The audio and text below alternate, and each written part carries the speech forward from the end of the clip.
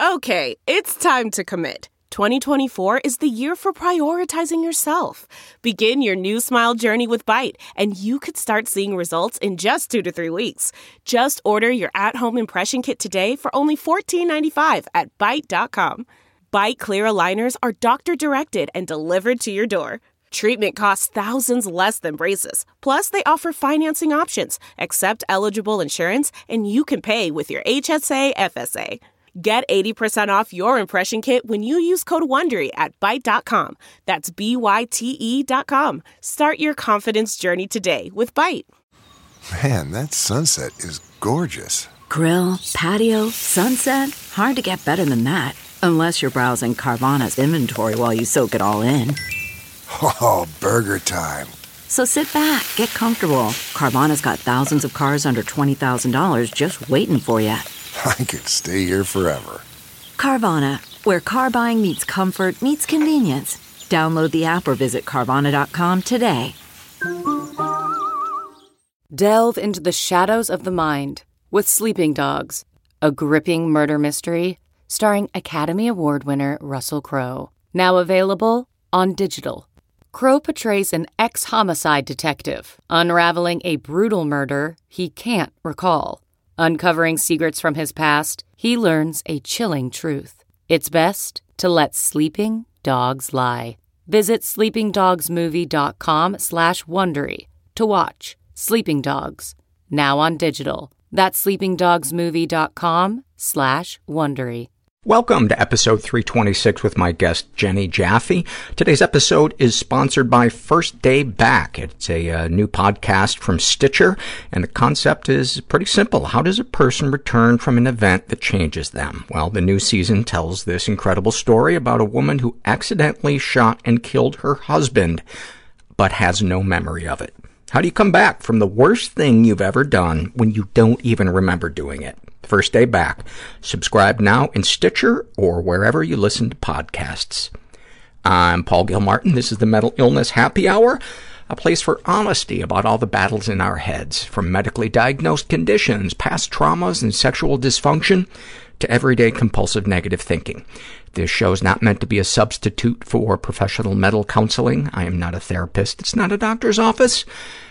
It's more like a waiting room that doesn't suck. I was trying to think of something else to throw in there. It's like a circus. It's like and that's what I came up with. Pretty much the same amount of sadness and avoidance as last week. I've been working with my therapist on sitting in the feelings of my marriage. I don't know what the verb is to use for it, but my marriage breaking up, and I don't want to feel the sadness. And it's the times at its worst is when I go let the dogs out, and I love seeing them, but it also reminds me of how little I see them, that I really only basically see them for about maybe 20 minutes, 5 times a week. And I think it's related to the fact that I've been pounding sugar right before I go to bed. And for some reason, Marshmallow Fluff, Jet Puff is the brand they have at the grocery store. And I remember Marshmallow Fluff when I was a kid, but I guess, I don't know if they don't make that anymore, but I tell myself, it'll be 10 minutes before I'm ready to go to bed, and I'll tell myself, oh, we can get through this. We don't need to eat sugar. You don't need to eat half a chocolate bar and 8 tablespoons of marshmallow. And then it's like something grabs me by the scruff of my neck and walks me into the kitchen, and it's like I'm a robot just doing it. And when I open that marshmallow, the jar of it, and it is just perfectly flat and shiny, because the night before I've taken big spoonfuls out of it, and so it's got those gouges in it, but overnight it settles, and it's like maybe it's the hockey player in me, but it's like a perfect sheet of glass. And it's almost sexual to me because it's so aesthetically pleasing. And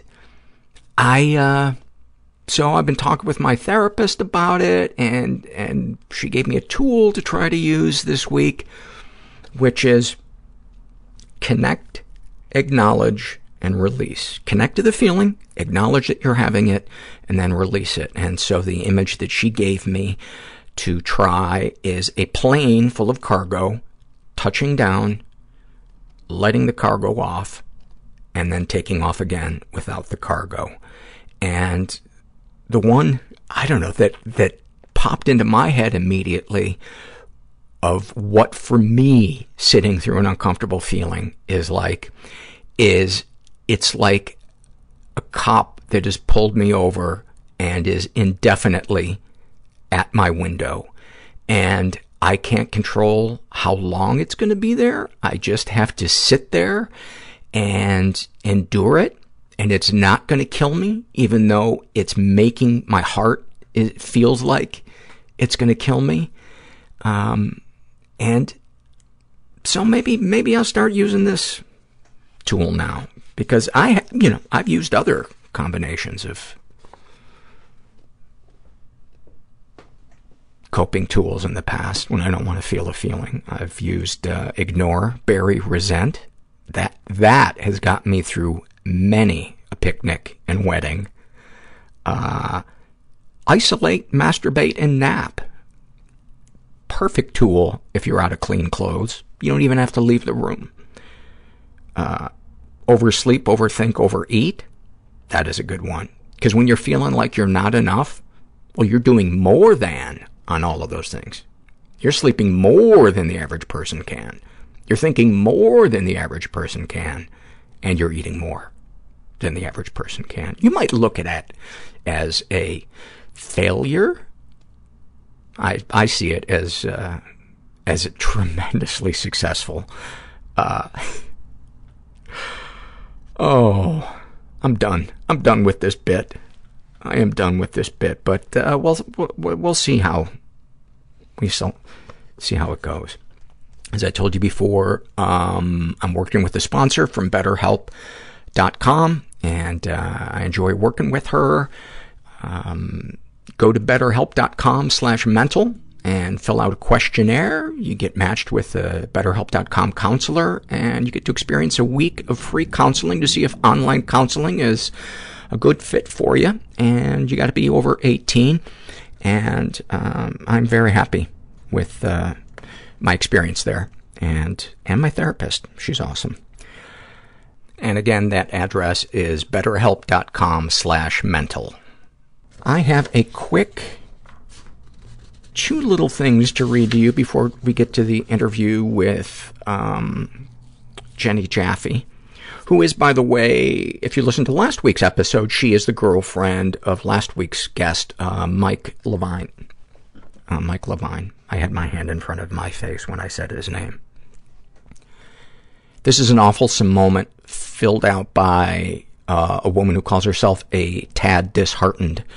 And she writes, a survey of mine was read aloud on an episode, and I had a feeling what I wrote would have been crazy enough to be chosen. However, my excitement of hearing an encouraging word or two after talking about something so embarrassing and shameful that I had never admitted before quickly ended.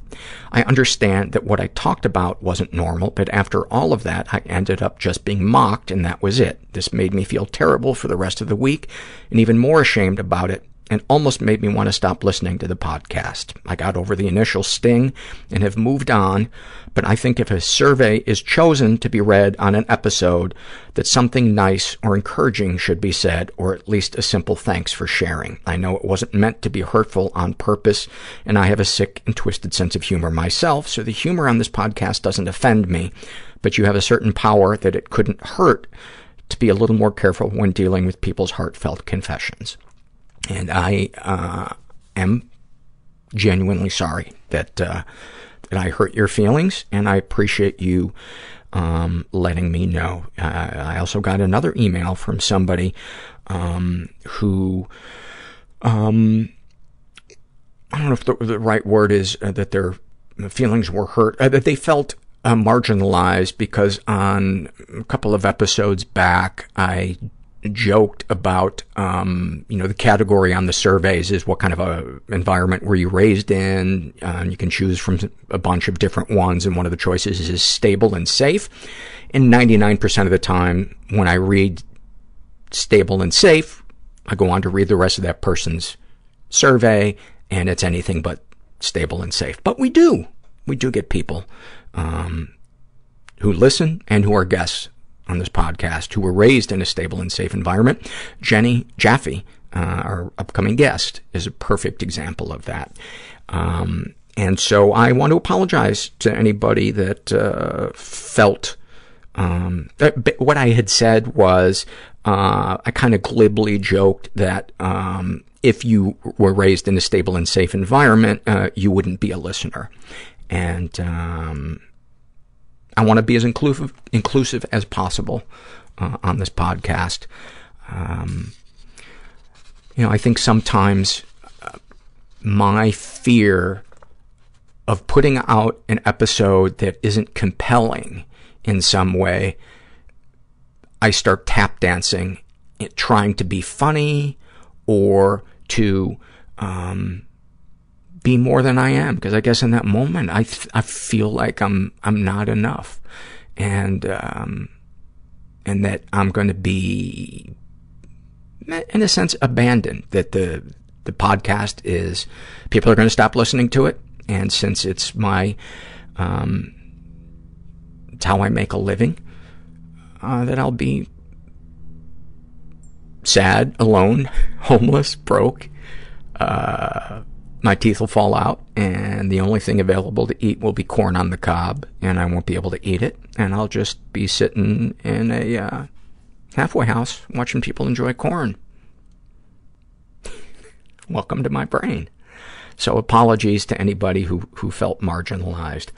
And I want to say, when somebody writes something that expresses a critique, I like to think that I'm pretty good about deciding whether or not to take it in, whether or not to read it.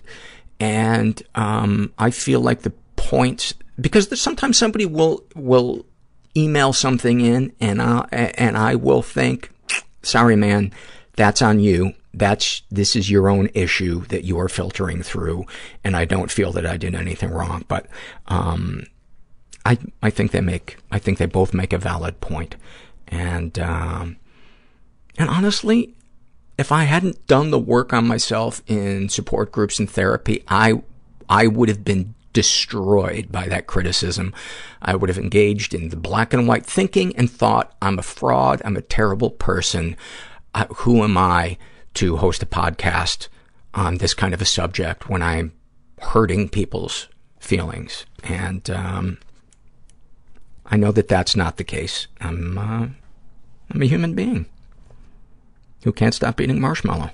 This is an awfulsome moment filled out by Lavender, and she writes, my emotionally neglectful father texted me for the first time in over a month, asking how I was. I was thrilled for a full 2 seconds until he sent me a second text. Sorry, meant to text your brother. I'm so scared of being alive and so scared of dying. I was so lonely, but I couldn't bear being around people, and it hurt. I've just been, very interested in dicks. I don't know how to let loose and just be. All my alters have different handwriting, different... Extremely anxious. Affects. I am most turned on when I am in fear. My first thought was I'm about to die. Stomach-clutching despair. Ocean of sadness. I came out over the phone to them. I put myself on the Atkins diet in 4th grade. They told me I was wrong. The secrecy is what kills us. And I just sat there and cried on his shoulder. And it was the first time I ever felt safe, like a weight lifted off of me. In order to get rid of your anger, you have to learn how to cry. I started liking myself for the first time. I'm afraid that people are only nice to me because they're afraid I'll kill myself if they're not. Oh, that's fantastic. That is fantastic. I'm here with Jenny Jaffe, who's a writer, performer, mental health advocate. What am I missing? Oh gosh, I don't know. Redhead. It's late. I don't know. Yeah, that says about the size and shape of it. You're how old? I'm 26. 26. You went to school at NYU where you studied acting? No, TV writing. Oh, TV writing. Yeah. And you moved from Manhattan out here recently? Yeah, very recently. What are the broad strokes of struggles past and present? The official diagnoses are generalized anxiety disorder, panic disorder, OCD, and depression. The broad strokes are that I first became suicidal when I was about 10 years old. So it's younger than a lot of people think really happens. But that was like sort of my first serious bout of depression. But what it really stemmed from was the level of anxiety I deal with made it feel not worth it to keep living. That's so heartbreaking. Yeah, and the fact that it happened at that age too. And like the other broad stroke that I think is really important to hit here is that I had just about the most supportive family environment you could possibly have. I really lucked out. I would not be here, except that my mom is a social worker and my dad works in healthcare too. So everybody was very like aware of all this. And then I ended up getting on meds around that time. And the next kind of serious bout of depression, again stemming from the level of OCD and the level of anxiety and the volume of panic attacks I was having, was like 15 to 17 years old. And those 2 years are really a blur for me, which is one of the sort of interesting things to think about when it comes to this is a lot of what I know about those years are pieced together by things that I either wrote in diaries or that my parents have reminded me of, or, you know, that various people have sort of filled in for me. And it's not that it's all been great since then, but it's been, I think it can never be as hard as it is sort of the first time you experience different things, because then it's like you've been through it before.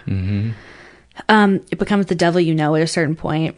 Did you feel like the second time when it hit you between 15 and 17 that it was a deeper trough than it was at 10? I don't know, because I think at 10 I didn't have it named. Like at 10 it was this sort of like amorphous thing, and they were difficult in different ways. And at 10 the difficult thing was not knowing that being suicidal was a thing, and not knowing what I was feeling entailed, and not knowing that I could ask for help or how to. And the ways I wanted to sort of reach out, I had the language for it by the time I was a teenager. You know, I had... Thanks to your parents? Thanks to my parents, thanks to years and years of therapy. But it was a lot harder the second time around. The second time around was like... it was really the panic disorder and the OCD that were the hardest thing to deal with at that point. And my life just sort of became this blur of like going to doctors and like sort of keeping myself alive as best I could. If you could paint a picture with just snapshots from your childhood, give us a sense of the history of how you viewed yourself, how you viewed the world, moments that were transformative or just stick in your brain for some weird reason, or are emblematic of your family dynamic. Yeah. Because one of the things I do want to know from you is where your parents went right, because so often on this podcast, the parents fail their kids, and I know there are good parents out there, and I want to highlight what is right, instead of it always being about what went wrong. I think I'm somebody who's a really good, and I feel like I have to the part of the reason I always am it's really important to me to include all this in my story is that I think we have a problem talking about mental illness as a physical illness. And for me, the elements around me, everything in my life was about as close to perfect as you can get. No family's perfect, no childhood is perfect, but no big trauma, parents together, a lot of love, Were emotions encouraged to be discussed? Oh, yeah. You knew that there was no right or wrong emotion, just how you expressed it was... Yeah, exactly. Emotionally intelligent sort of house, very inclusive and warm and welcoming, and are to this day. But I was born with a chemical imbalance. I am mentally ill. I was born mentally ill, and that was nobody's fault. Does it run in your family? To a certain extent. I think there is some mental illness that maybe went unacknowledged in some previous generations. And I think there's a little bit of, anxiety maybe in my parents, but I think I really kind of drew the unlucky genetic straw as far as this sort of level of chemical imbalance goes. And I have been in therapy for 20 years. So everything there is about my family, I have told. So you started at 6? Oh, yeah. I mean, that might be later than I started. But yeah, my parents got me to therapy very, very young. So the anxiety and OCD was expressing itself already. Yeah. How early did it express itself? And the second I could express anything, it was fear. You came out of your mom and you put the back of your hand to your forehead and said, I can't do this. Mm-hmm. That was basically it. No, I think it was just, I never slept through the night. I still don't sleep through the night. But I could never sleep. I always had night terrors from a really young age and was just very fearful of everything. And I think that what got me into therapy initially was just I couldn't go over to other kids' houses. I was afraid of everything. I was afraid of everything. I was afraid of dogs and loud noises and big stuffed animals and balloons and God, you name it. Probably was afraid of it. What a hell for a little kid. But I think that this was very confusing to a lot of the. Luckily, my mom intuited that this wasn't me just being spoiled. It wasn't me being I won't go there. It was a genuine fear and that there wasn't anything I could do about it. And I was trying, and I didn't want to be in my brain. I didn't want to live like that. I never felt like I could interact with other kids. Yeah. And even at that young age, I'm going to assume that you intellectually understood that you didn't need to be afraid of the stuffed animal or the loud noise or that, but you just knew my body reacts when I'm around that. I had a panic reaction to a lot of things that it's not necessary. I didn't have any trauma. It was I'm a really textbook chemical imbalance case because I don't have any sort of childhood trauma that, I'm just so lucky in all these ways. And, I'm sure we'll get to Project You Are Okay at some point, but I've spent so much time collecting these stories and, it's really made me appreciate. Give me as many things that stressed you out and made you fearful, in childhood. Elevators, mall Santas, different things on TV, okay. Hold on for 1 second. As you name each one, give us what your brain tells you would go wrong if you were exposed to that thing. Or was it not that specific? Some of them wasn't that specific, but with something like elevators, I'm still very afraid of elevators. That's I've been afraid of everything at some point, and just about everything I've come through. Elevators are one of the enduring ones. The idea of being trapped in an elevator is the scariest thing in the world to me. I'm very claustrophobic. So for me, it was always just the small space, the being trapped. I'm afraid of flying for the same reason. I do it a lot now, but as a kid, that was a very scary experience for me. I wouldn't go to the bathroom alone. How about being wedged in a coffin that's too small and then buried under 500 tons of dirt? Is there a person who isn't afraid of that? Is there? Just fucking with you. Oh man, that's literally the most terrifying thing of all time. And it's like, for me, the idea of being trapped in a space that's so small that I can't sit up.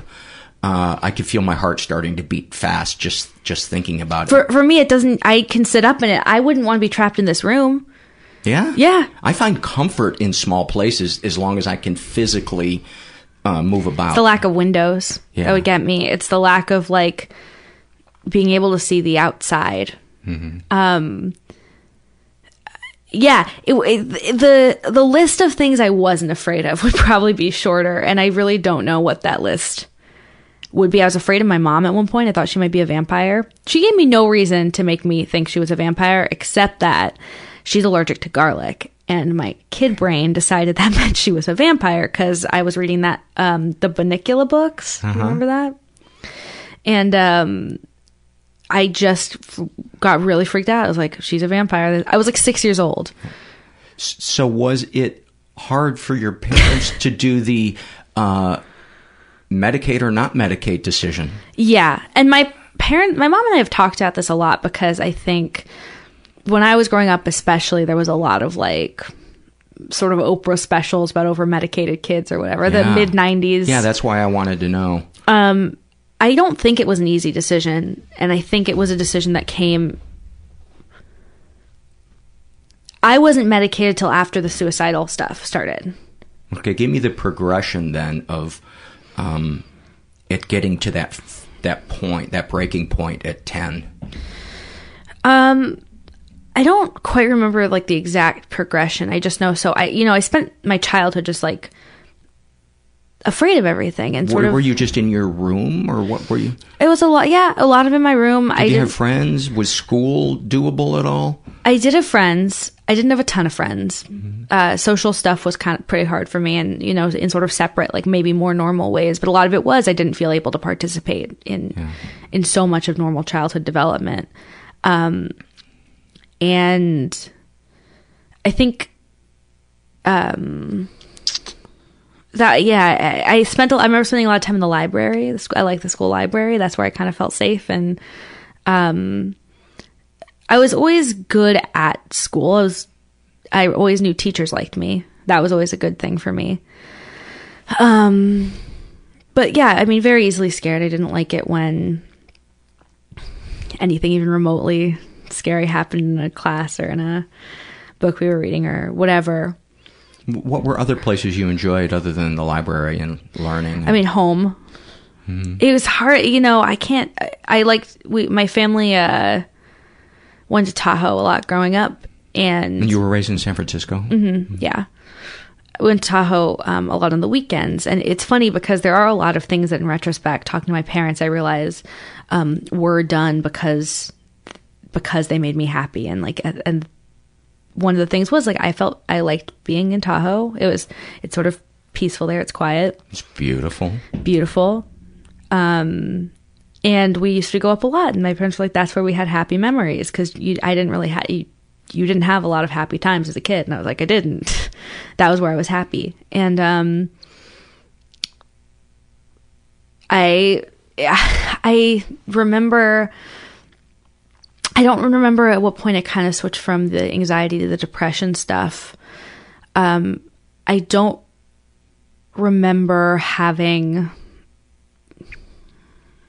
connected in my brain to like, I am so anxious that I don't want to live anymore. In retrospect, I can kind of see what that was and, feeling like a burden and feeling like, well, nobody's gonna want to be friends with me. Like, I'm really difficult to be around, and I feel like I can't do anything about it.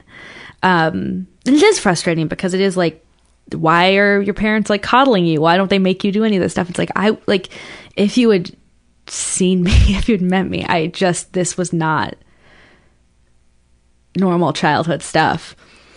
I don't remember thinking I want to die. I just remember because I remember thinking my parents would be really sad if anything happened to me. So I would hope an accident would happen, and then they wouldn't think that I did it. And what I remember thinking is like, if I could just get hit by a car or, something like that, then they wouldn't have to be mad at me. but like, I don't want to keep doing this, and I don't want to keep doing this to them. That is so heartbreaking. Think about that little 10-year-old girl. If you could go back in a time machine and spend time with her, what would you... Well, I started Project You Are Okay to do that. I very much, like, that's very much what it was, is me trying to reach back in time. Because it's not just worth living, it's things are just better than you think they will be. And like, it gets harder for a while. That's if I went back to my 10-year-old self, I'd be like, oh, it's going to be a uphill battle, but the other side of it's worth it. And the website is Project You Are Okay. You, the letter U, are okay. .org. But the kind of breaking point as far as the depression stuff goes, was my parents were going away for the weekend, and that was the weekend I was going to kill myself. I had a plan that involved safety scissors. And my grandma was going to watch my sister and I, she came over, and she and I ended up kind of talking. And I don't know what I said to her, but it must have worried her enough that she said something to my parents, and my parents took me with them. My parents wouldn't leave me alone, which was like... without my parents, like, I really don't know. I don't know what would have been. I can't imagine what would have happened if I'd been in any other family. And I went with them. We had a lot of conversations that weekend. I'm very grateful they let me ruin their romantic weekend. And when I got back, they took me to a child psychologist, and they put me on Prozac. And I remember within like 24 hours, like, for people who are like anti-medication for children, I mean, I understand where they're coming from, because I do think there can be a tendency to medicate without follow-up treatment, without sort of like trying different kinds of things. But for me, like, it was so obviously chemical. And within 24 hours, my mom always says, like, it was like a different kid. Not like a different kid, but like it was like a kid. It was like, I remember just it feeling like when I got glasses for the first time. I've worn glasses since I was really young, and being like, oh, you can see details in the trees. It was just like that. It was like, oh, like it is lighter now. It is easier. And, for a while I didn't really deal with that kind of stuff. I dealt with the sort of normal, like, preteen stuff, and I dealt with the middle school bullying and whatever. Do you remember any specific moments of feeling like now you were in the stream of life? Now you were experiencing what other people are able to experience? I almost don't remember any of that until much later. I think even when you cut out the depression, the anxiety level was still... It was interesting when I had to reframe myself as an adult, as someone who's able to participate in things that adults participate in. And like, I don't need special accommodation for anything. You know, I used to think of myself as like, oh, well, maybe everybody's going to go do this, but like, clearly I can't like just also be involved in that, because I was used to not being able to sort of participate in a normal way.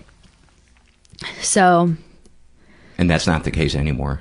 Yeah. I mean, now it's like, it's very interesting being 26 and having gone through, the level of intensive therapy that I've gone through. And I think I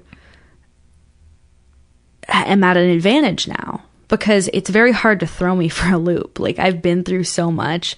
Nothing's going to kill me. Like, if I didn't kill myself, nothing's going to kill me. You learn to put your head down and ride things out. That's one of the gifts of depression. Yeah. And like, there have been tough times. Like, there have been, in recent years, there have been things that have come up that have been really tough, but I have the language to work on it. I know how and where to seek help when I need it. Can you give us specific examples if you're comfortable talking about it? Because tools and you know, learning how to get through things is always a great thing to talk about. The best gift I was sort of given, I think, was the gift that therapy was not something to be ashamed of and something to be sought out and something to take advantage of. And therapy gives you the tools to talk about your feelings in a productive way. Like, that's really what therapy is more than anything. It's not a solution. It's just a sort of kind of a steam valve. Yeah, exactly. Mm-hmm. So I'm really good at reaching out when I need to reach out. That's, something. And then the other thing is my meds are a really important life source for me.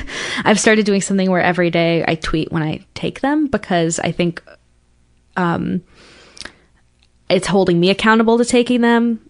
And also I think it's sometimes like people who take them don't want to. I went cold turkey off them a couple times as a teenager because I was like, how teenagers get. And I was sort of like, teenagers. I did it when I was 48 and almost died. Yeah, no, but I think it's like when you're on it, and I think especially because I was on it from the time I was like 10, I was like, well, what am I like without these? I don't know what I'm like without these. Turns out what I'm like without those is catatonic. So,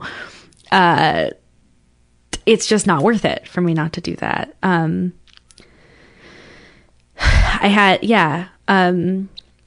Sorry, where was I? Where I was asking for specific examples of your experience helping you navigate a crisis or a situation, or, maybe some backsliding that you've experienced. Yeah. Well, I had a sort of like new anxiety symptom that I hadn't experienced before crop up a couple years ago, which is disassociation, and I'd never experienced that before. And it's basically the experience of feeling like you're floating outside your own body, or like derealization of the world around you, like you don't feel like things are real.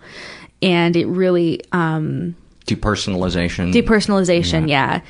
And it was just a new thing I did when I was anxious, and I don't know sort of where it came from necessarily, but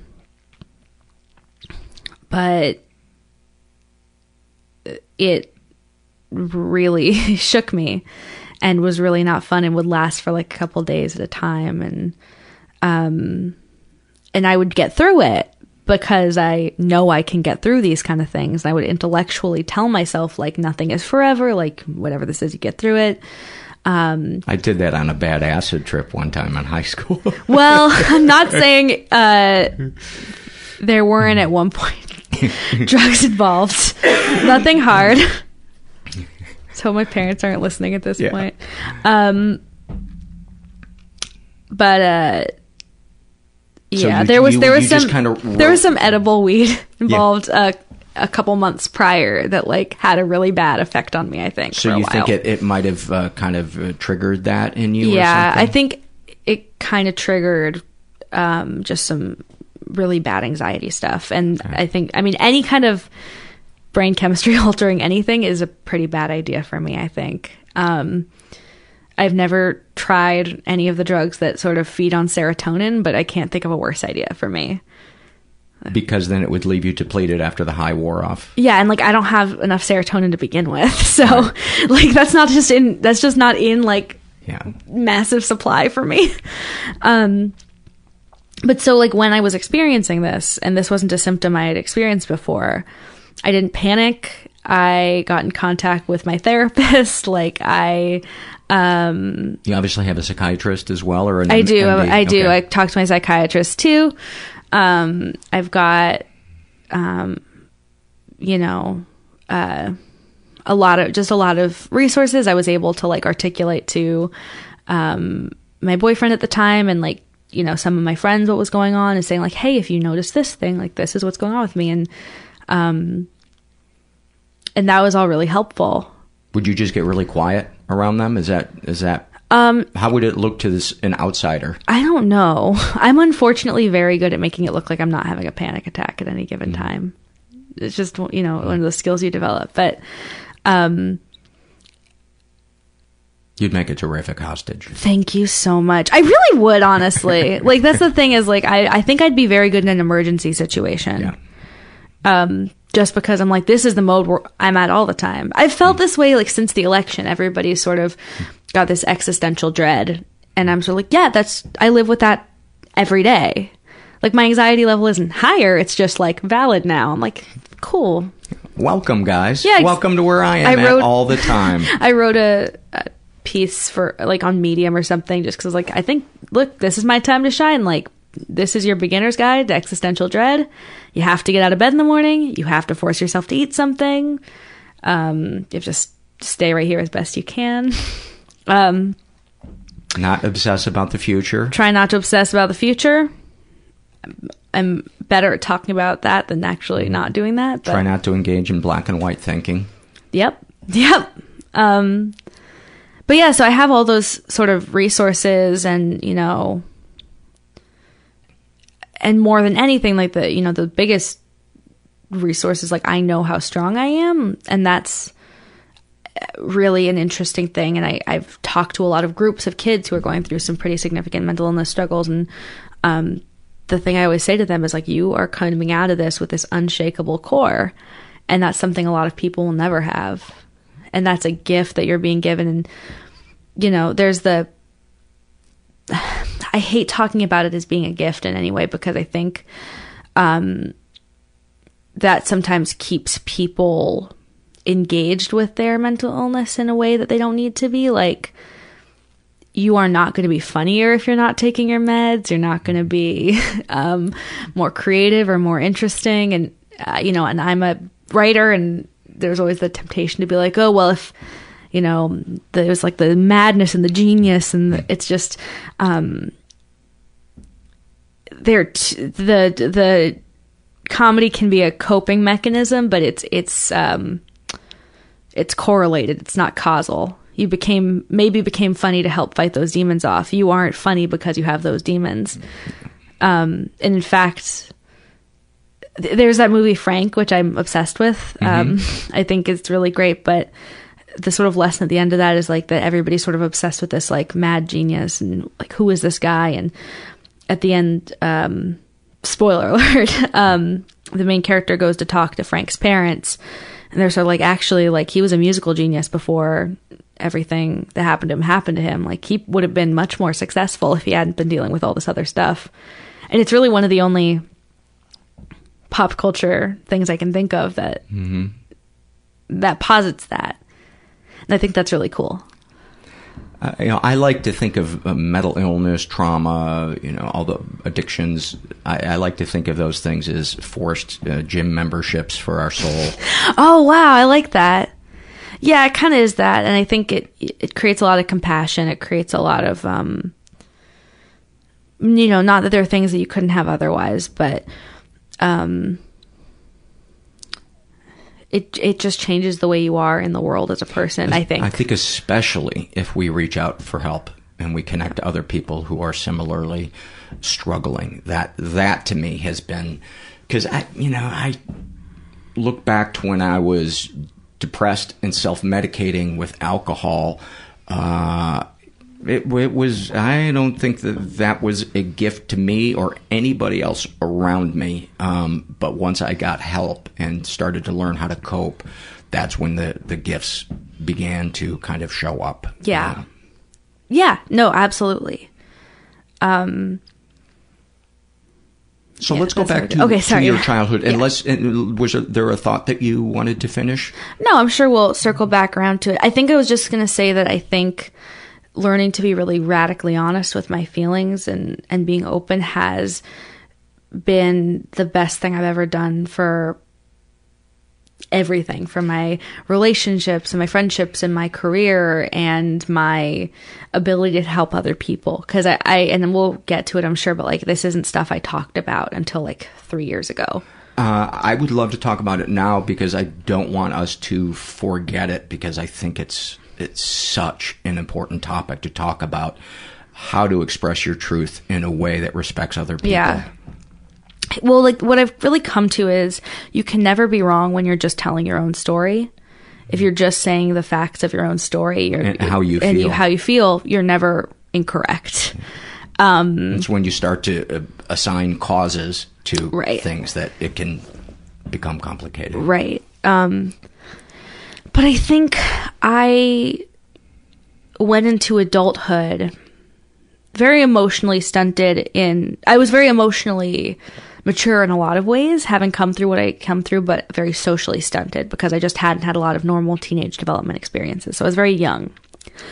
And I really thought people will like me more if I'm not difficult.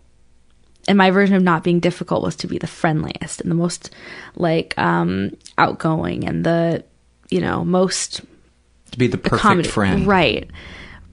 To not have needs. I don't think exactly. But I think that can also come off very annoying, and that can come off very like, well, I'm not going to tell you things because nothing's wrong with you. Like, you have this perfect little house and it's perfect. Someone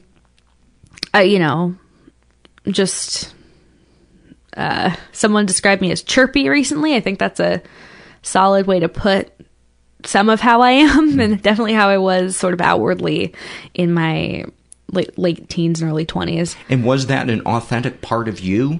You were just misrepresenting how large of a part of you it was? Yeah, absolutely. I think it was authentic. I think there is a joy to being alive for me that I think comes out of the fact that I feel a little bit like I'm living on borrowed time, like because I feel like I wanted to die for so long. That I don't want to die is a miracle, and like I'm so happy to be here and happy to be doing what I'm doing, and like gratitude is so easy. Yeah. And when you've experienced wanting to turn your keys in. Right.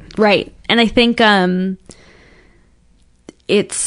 got this sort of philosophy just that like it is very cool to exist. I feel like it's very cool to exist on this planet, and things are bad, but it's better than there being nothing, and that's the alternative, right? So and things are very good, and I have to remind myself that all the time, and I'm like, and right now things are really good for me. When I look at the bullet points of my life, I'm like, I'm living the life I wildly hoped I'd have, and that's crazy to me. That's amazing that I've really gotten to do that, and that I'm getting to do more things I never even dreamed about. So if we were to assign a number of your anxiety, your depression, your panic attacks when they were at your worst, like 11. Okay. And that would have been as a teenager between 10 and 17 at some point, or like most of the time. Like, it was just,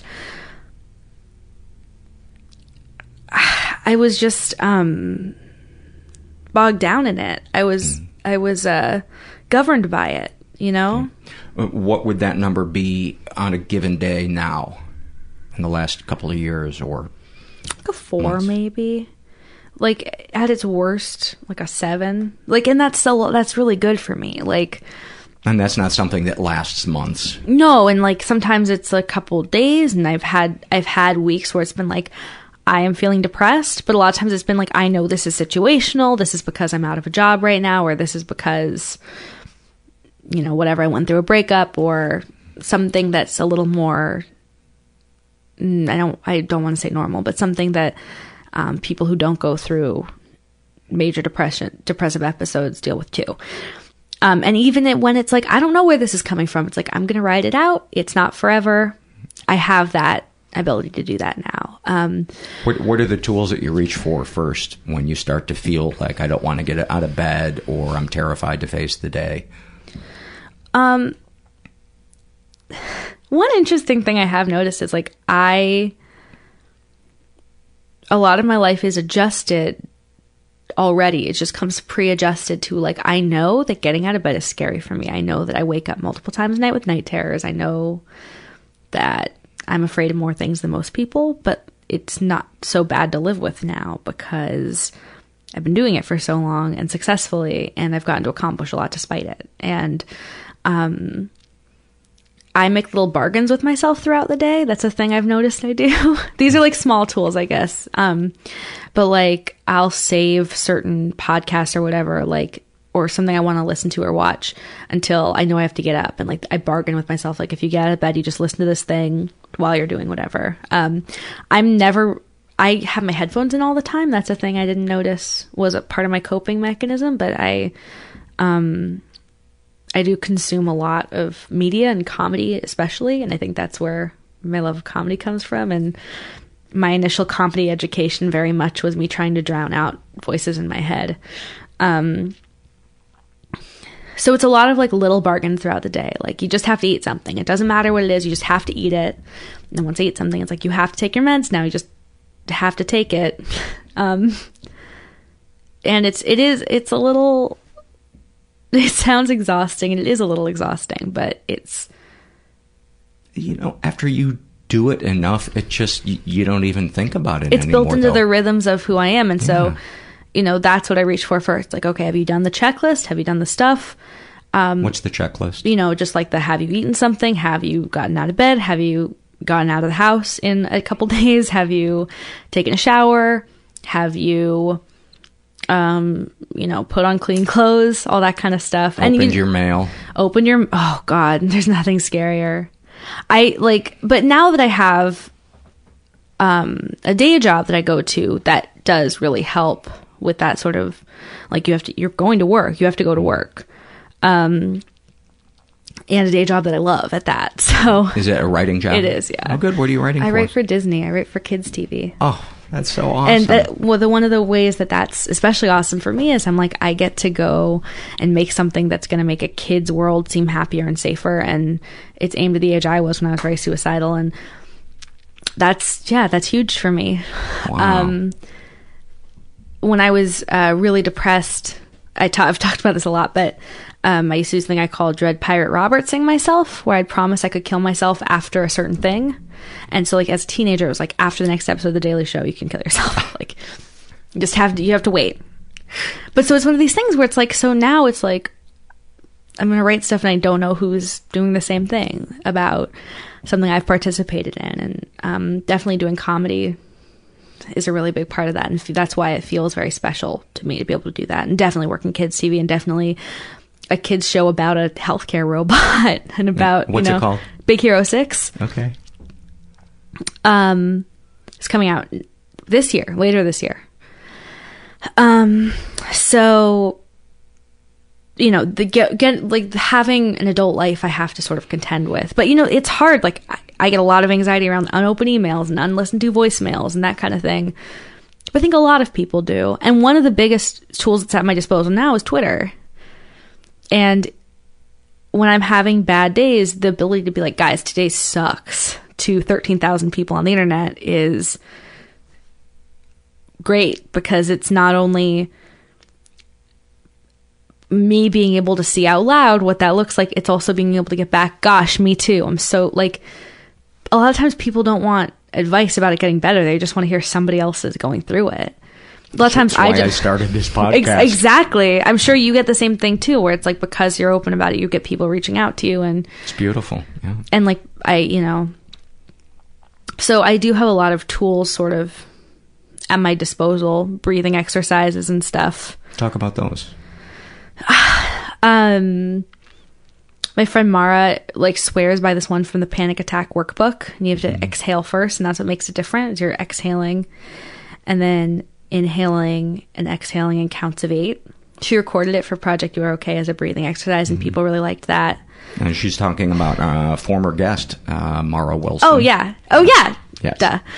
And those breathing gifs online are really great. My boyfriend makes me little custom breathing gifs, which I always think is like the sweetest thing. Like what's a custom breathing gift? Oh, just like he'll just do a gif of like either him or like something that's sort of like breathing in rhythm, like an audio thing. No, it's just like visual, but okay. It's just to breathe with that, because sometimes I forget that I haven't breathed in a while. Yeah. I'm really into my fidget cube right now. I have a little fidget toy. I don't have it. I put it down because I think I didn't want it to be loud, but I got it online, and it's just like little things to play with on each side, and that's really helpful because I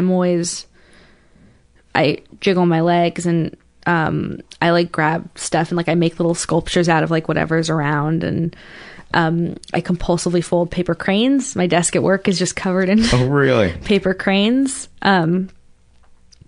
So yeah, it's but it's cool to have created for myself sort of a community of people who the more you're open about things, the more people are open to you, and the more you realize nobody's cool and everyone's scared. And that's sort of my philosophy. Nobody's cool, everyone's scared, and we're just all in this like bizarre like life together. Trying to do the best we can. And I really do think on some level all humans are doing the best they can to cope with the unimaginable horror of like the gaping maw of existence.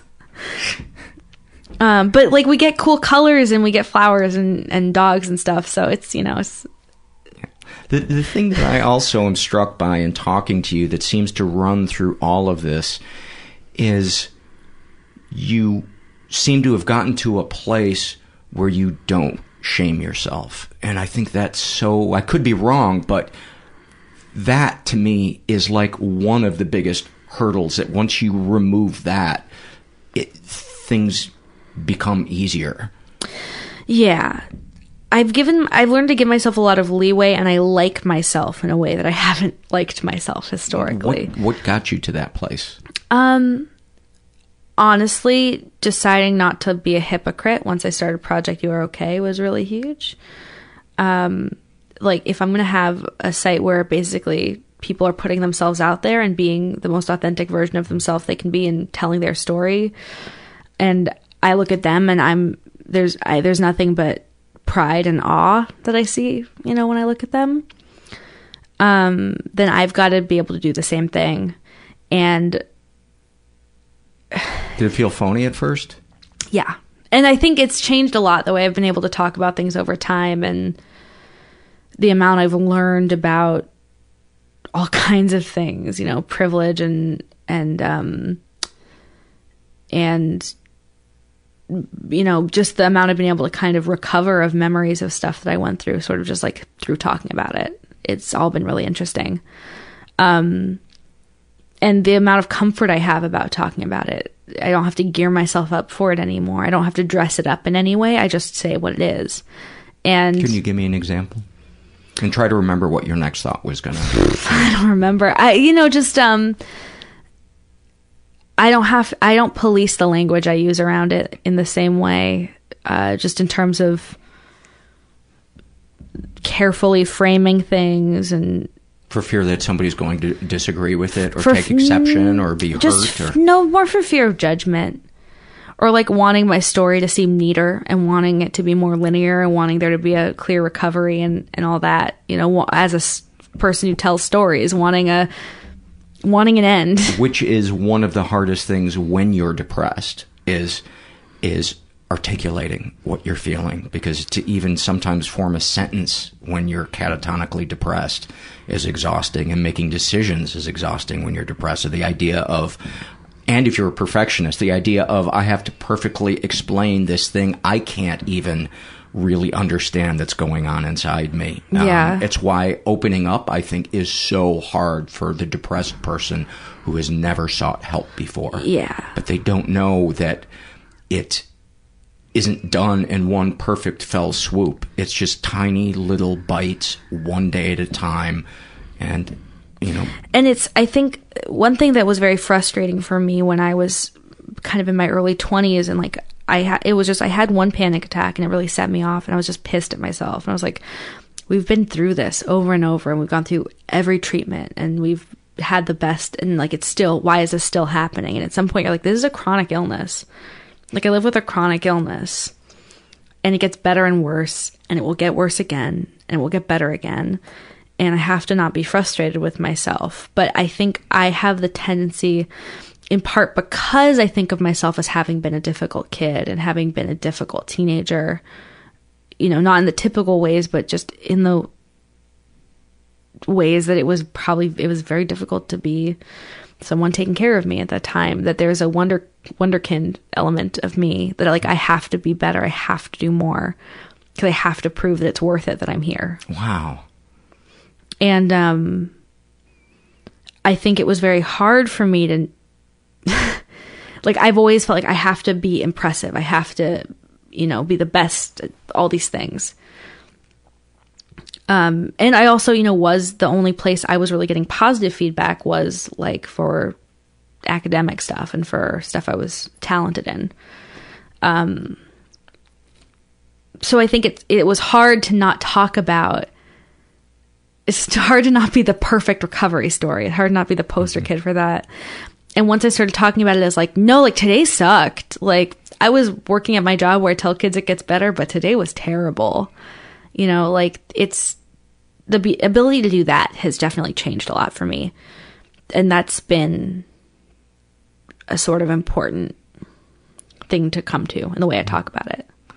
Give me some moments of you as a child or an adolescent or even an adult where your interaction with your parents highlights how parents did something right. I mean, there's a lot. My parents, I mean, like there was just a time where like I like don't even remember. My life was just a blur of like going to different doctors, and like they really stepped it up and found the right people to take me to, and were able to do that. And that's all tied up in the amount of privilege I have and how fucked it is that not everybody has access to that, because we have a very messed up view of mental health and a very messed up mental health care system in our country. My mom used to come to therapy with me like twice a week.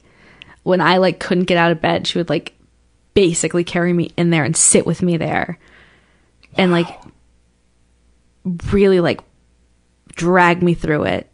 And like she was exhausted, and she had moments where I know that it was a lot for her and frustrating for her, and she didn't know what to do, and the amount of back and forth about hospitalizing me, or what do I do? Do I get pulled out of school? How do I do this? But I knew my parents were advocating for me, and that was really important. And definitely like my mom being there in therapy with me and advocating for me in the school and being like, Jenny needs to be able to leave class to do this thing. This thing is important. Like my mom would pick me up every day at lunch for like a year because I couldn't be on campus. I would call my mom between every single class. She was my lifeline. And yeah, Eve Jaffe's a rock star. But like there are a lot of people who would agree with that for a lot of different reasons. And I imagine it was such a different experience for you, because while she may have occasionally been frustrated, the overall vibe wasn't one of frustration. So you could sense that she was advocating for you as opposed to, I am just a pain in the ass. Yeah. I mean, I think a lot of that came from me, and like, that sense, the sense that like I am, but I knew how much work was going into it, and like, I knew how much my family's life sort of slowed down because of the amount of special care that I needed.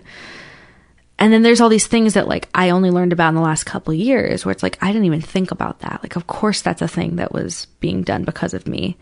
For instance, when I would like came back from college at one point, like for a break or something, my mom went out to the store. My sister was going to go with her, and then she like kind of realized my sister like turned back to me and was like, "Oh no, wait, I should stay here, right?" And my mom was like, and I was like, "No, like you can go. I'm like 19, like go do whatever."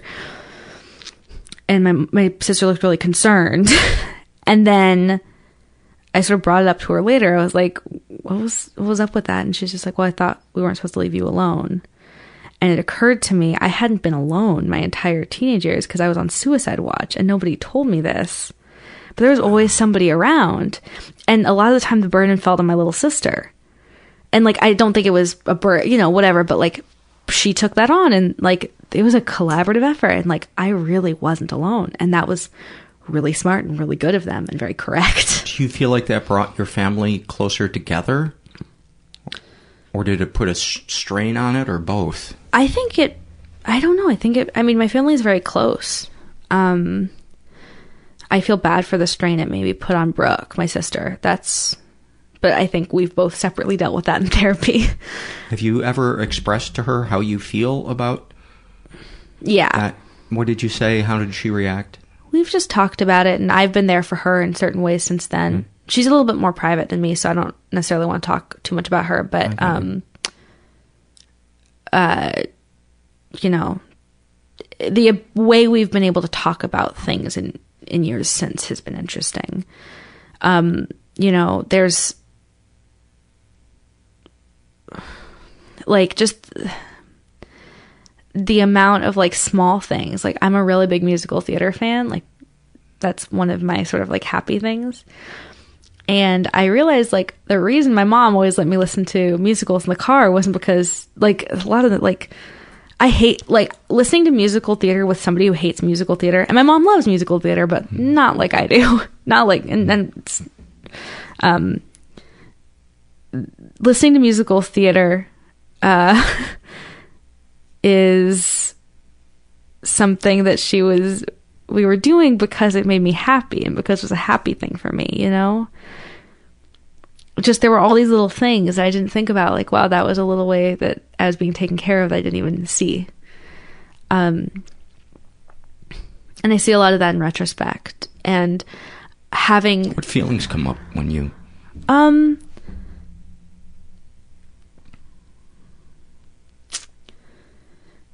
You know, I'm just really grateful to my family. And then there's also a lot of sadness thinking about that sort of young version of myself. And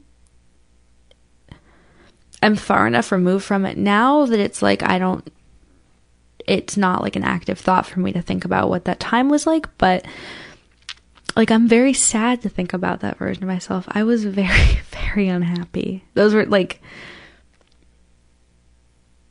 I was just in some very dark places in my mind for a lot of my life.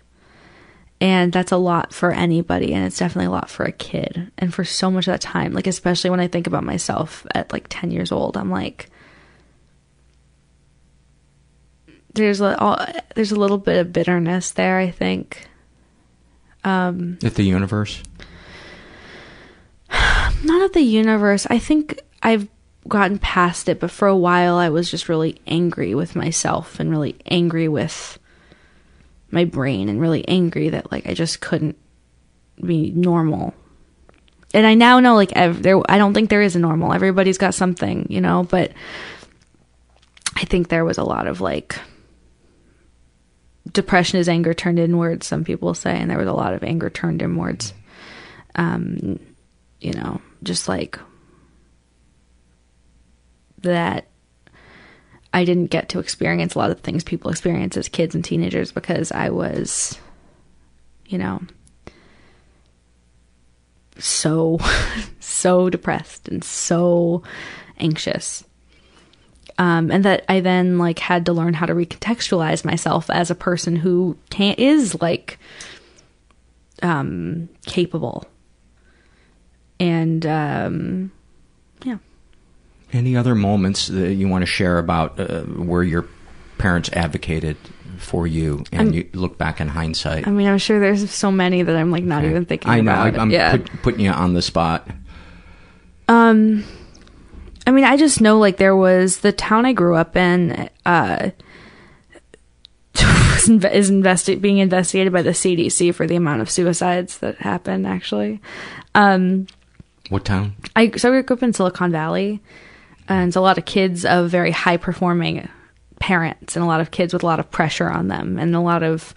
and then that's compounded with the unwillingness of a lot of the people in the town I grew up in to talk about anything other than, like, what's perfect. And everybody kind of wants to have this facade of, like, our lives are perfect. And this ongoing myth in our culture that... financial privilege equals emotional privilege. Yeah, the idea that, exactly, and the idea that, like, well, if you're rich, you're happy.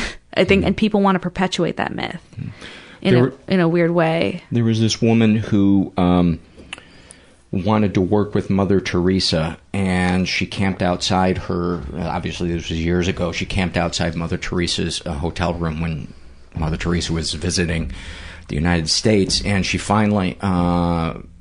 was able to come up to her, and she said, I want to come work with you in Calcutta. And Mother Teresa said, well, what do you do here in the United States? And she said, I work for a theater company. It's, some stupid little job. And she said, no, stay here and work on that, because in America, there's a spiritual famine.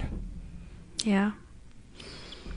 No, I think that's very true. I think the values that people have and had at the school I went to and had sort of in my town growing up were not, it's looks and who has what and who has what brand thing, and who, has the bigger private jet or whatever. And the conversation isn't like, how do we deal with people in our lives? I've never met so many depressed kids than like the kids at my high school self-medicated with designer drugs, and there were a lot of suicides after school ended because they had a lot of parents who didn't really pay attention and not a lot of focus on anybody's inner life. One of the things that is so hard to watch is the parent that doesn't understand addiction and thinks that the more expensive a rehab is, the better their kid has of getting sober. And it just breaks my heart, because some of those high-end ones are the sickest, most enabling places you could put any human being. There's definitely a lot of enabling too, just because it's like people have access to whatever they want, basically. And if your instincts aren't healthy, then you're going to go after it. And there was a lot of addiction. There's a lot of addiction. I don't want to make it sound like I'm complaining about having grown up with wealth in America, because that's traumatic. Okay, you are not at all. But it is interesting. You're making the delineation between emotional wealth and financial wealth. And there's an interesting sort of bell curve, and on one side is sort of the top 1%. On one side is people living below the poverty line, and those are the two places where there's the most suicide. And I think it's because on the one side, the ability to get help isn't there, and the help isn't given on the other side. There's this emotional shutdown, I think, that happens because it's like, well, I'm here, so I should be happy now. I don't think we've even remotely touched on the ripples of workaholism in our culture. We put people on the fronts of magazines because they're billionaires, but we never ask the question, how much quality time are you spending with your kid? Can you name 5 of your friends' kids? Yeah, no, it's true. And I think, one of the problems is so the way that it's been addressed in my hometown is a lot of people talking about the amount of stress that kids are under. And I think that is a really worthwhile conversation. I just think it's a different conversation than the mental health conversation. Because for me, I'm I really didn't feel the pressure to go to an Ivy League school. I didn't feel the pressure to get all A's or whatever, but I felt very suicidal because I'm mentally ill. But it's so the attitude of growing up in that sort of environment is, it's still just nobody was talking about things. And it wasn't until years later that I heard from people who I went to school with, oh, I was going through the same thing at the same time. I'm I never would have known. I never would have known. I remember in high school I had a crush on a girl, and one weekend, and she had no idea. And I remember she killed herself one weekend. And I just remember looking at her empty desk in class and thinking, I couldn't understand how somebody who was attractive could kill themselves. And obviously I understand that now, but to my little teenage brain, it just seemed like, well, if you're popular enough, that solves all your problems. Right. Yeah. I think it's just interesting because I don't know what the perception of me was in high school necessarily. And I think about this a lot. For a while I was well, it was the high school I went to. I was so miserable, at this high school. And now I'm would I have been happier anywhere? I was going through this thing, and I was going to go through that whether I was at a private school or a public school or an art school or anything.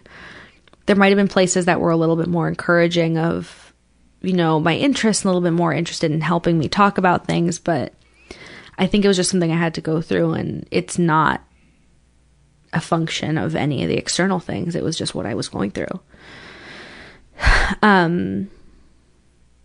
Yeah. Anything else you'd like to talk about or touch on? I don't know. Where are we? What have we touched on? We're at an hour. We're good unless there's anything else that you want to talk about, because I can't think of anything, but that doesn't mean there isn't more stuff to talk about.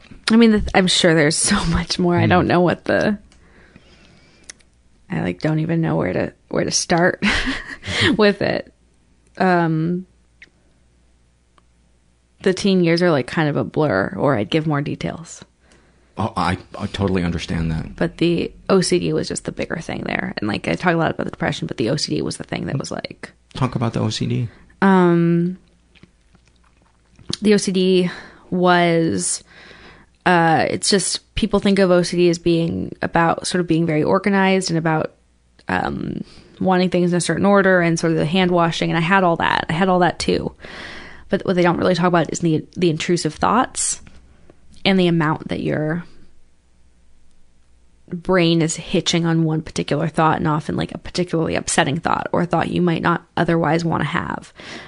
Violent thoughts. And give me some, if you're comfortable sharing, because I've shared mine on here. Other guests have shared, I think about, what if I threw that baby off that balcony? If I pushed that person in front of that bus, what would that person's head look like if I chopped it off with the sharpest sword that I could find? What if I took a shit right here in the coffee all of those shop? Things. Yeah. Like, what if I just had the sudden desire? Like, I still get the thing when I'm driving of like, what if I just hit that person? I didn't realize it. I just like, and then I'll like, even though like they're clearly behind me, I'm like, what if I didn't realize I just like ran somebody over?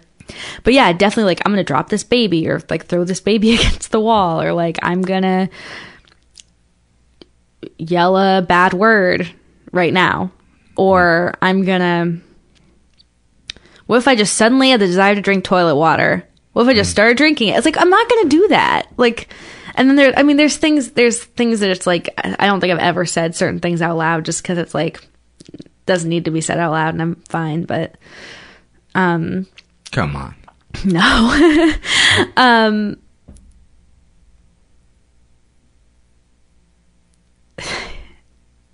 This is something I haven't really thought about actually until just now, but, I started sort of questioning my sexuality a lot when I was a teenager, and I couldn't tell how much it was OCD intrusion and how much it was genuine fantasy. And that was sort of an upsetting thing, was like detaching like normal teenage things from my mental illness things. And that was really hard to do in general. Like, how much was I'm moody and I hate stuff because I'm a teenager, and how much is like I'm moody and I hate stuff because I'm suicidally depressed. Like, and that was stuff that became like more apparent later. But the OCD, like intrusive thoughts and like that kind of thing. But it went the other way too. It was like, what if this is genuinely who I am? What if I'm a violent person? Yeah, it's heartbreaking to see people judge themselves based on their intrusive thoughts. It's so has nothing to do with who the thoughts that pop into our head. I think have so little to do with who we are morally. It's, I think, how we express our feelings that is so much more important. Were you ever able to find some type of peace around your sexuality? Yeah, very much so. That's something, but it was a very late bloomer for a lot of reasons, and that was definitely one of them. But that was something where it was like, it was so hard to just like continue living. The idea of like, oh, like dating and relationships and sex, like that didn't even occur to me to be something that is in the realm of possibility. Like, I can't share a drink with a family member. How am I supposed to kiss somebody? Yeah. Like, that's disgusting. I caught up. I did fine. Yeah, but it was like a lot of teen stuff like that I just never experienced, like going on a date, and it's just like you take some time to catch up and then I went like 0 to 60 and like just knocked stuff off the list in college. But how do you mean?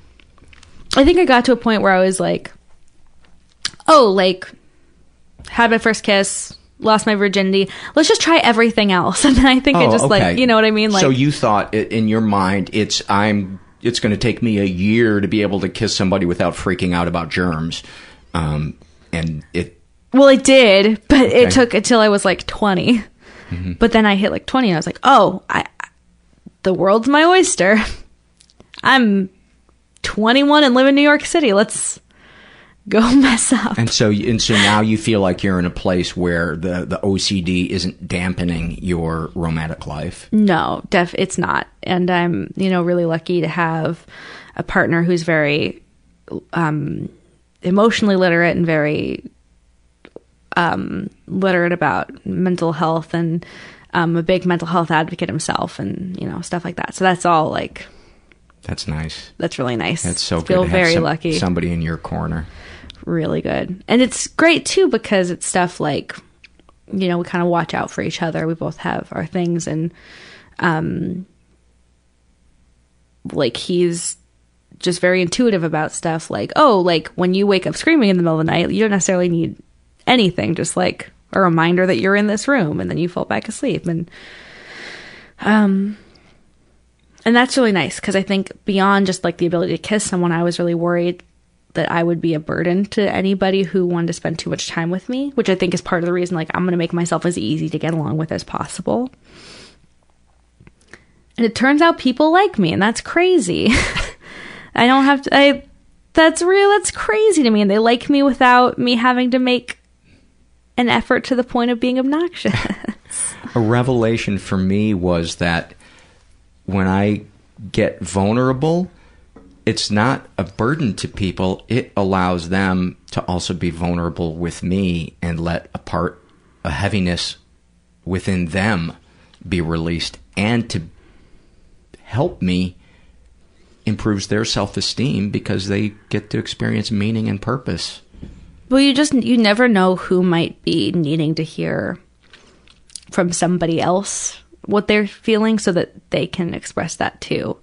And it's been interesting, like the friends I've made and the people who I didn't think I had anything in common with, who I've gotten to be friends with, like doing mental health advocacy work, because suddenly it's like I had no idea this person who I thought like everything was perfect. You like, the thing is, I've just learned like everybody's got a thing. Nobody's perfect. Like nobody's getting through this thing unscathed. Mm-mm. And it doesn't matter what it is. And you can just form much deeper friendships when you're not trying to create a facade every step of the way. Yeah. So, yeah, it's cool. I like being at the place I'm at now. I feel good about that. I'm wondering if I took my Prozac today and like realizing like maybe I didn't, but I should. I will. I finally broke down. I got one of those pill, morning and night pill dispensers, and I love it. I'm on the least meds I've ever been on right now. So I actually like, it's great. I don't need that for the first time, but if you can imagine the amount of meds I was on, because I was on a ton of stuff and then I had the stomach issues that was a result from the anxiety and all that. Like I had the little pill minder things that like old people have when I was like 16. But for a little OCD kid, that's kind of the best. Like I was very stoked to like line up my pills in there. Like that's to me like the nice part. The benefits to my OCD are like I'm very organized. You know where your shit is. I know where all my shit is. I'm like really addicted to my planner. Like I hesitate to say addiction on this show or anywhere, no, but okay. My planner is like my favorite thing that there is. I just want to I get to add little stickers. I have special colors, and those are the places where it's like, oh, this is nice because this is fun for me. And yeah, this isn't degrading your life. This is giving you a little piece of joy and comfort. Yeah. And but sometimes it comes up and I'll realize the reason I am thinking about this thing in a way that is not healthy and is tipping into an OCD thing, and I'm going to try and pull that back because I know that's a thing I do. I have to I have to kind of check in on myself a whole bunch because sometimes it's like there are fears that are productive and help you get things done, and there are fears that are obsessive fears, and that's helpful. That's one of the, sorry to cut you off, but that's one of the things that I get from meditation. It introduces me to what I've been thinking about lately, because in an attempt to clear my mind, the thoughts that keep popping up are usually the things that obviously I'm worried about or in fear about, or whatever. For me, it's like the difference between checking the news is okay. It's okay for me to see what's going on in the world. It is very different for me to Google World War III plus North Korea nuclear bomb and see what comes up, because I'm trying to scare myself and obsessing about a thing and going after that information. Wow. And I have to remember that I have the tendency to do that. Yeah. Anything else? That's most of the size and shape of it right now. We bounced around. We covered some great ground, and it's really refreshing to hear such advocacy in a family, supporting somebody through such darkness. And man, oh man, have they stepped up to the plate after. My parents have taken on so much mental health advocacy work in so many other ways just since then, because of what they went through with me, and because of their own interests, and because of You Are Okay, and because of all kinds of things. And they've been doing they continue to do very cool stuff and are really positive forces in the world. And I hope that one day I get to do that kind of stuff too. Your Twitter is at Jenny Jaffe. JennyJaffe. TheJennyJaffe.com? Yeah. It's because I couldn't figure out how to edit JennyJaffe.com, so I have both. Okay. It's not very up to date. Go to my Twitter if you want to see what's going on with me. Okay. And Project You Are Okay. Letter U, letter R, letter O, letter K.org. Yeah. We were acquired by the Child Mind Institute last year, which is an amazing organization in New York. And so I'm not involved in the day-to-day anymore, but it's being run day-to-day by Sarah Hartshorn, who is a queen. And the site has been more or less on hiatus since the acquisition, while sort of just a bunch of things were a bunch of content was being banked, and a bunch of reorganizing was being done, and structuring and figuring out sort of the future of Project You're Okay. But I've seen a lot of the stuff that's coming out in the next couple weeks, and I am so excited. Yeah, really cool things. So awesome. Thank you, Jenny. Thank you so much. Many, many thanks to Jenny. And this episode will soon be transcribed and available on our website. Many thanks to Accurate Secretarial for donating their time and helping out the show. Before I take it out with some surveys, I want to remind you guys that there are a couple of different ways to support the podcast if you feel so inclined. You can support us financially by making either a one-time donation through PayPal, or becoming a monthly recurring donor through either PayPal or Patreon. And I recommend Patreon because then I can give you things back as thanks, little videos or maybe extra mini episodes, stuff like that. So I'll put the links to all of that. You'll see it on the show notes for this episode. But I really need your support.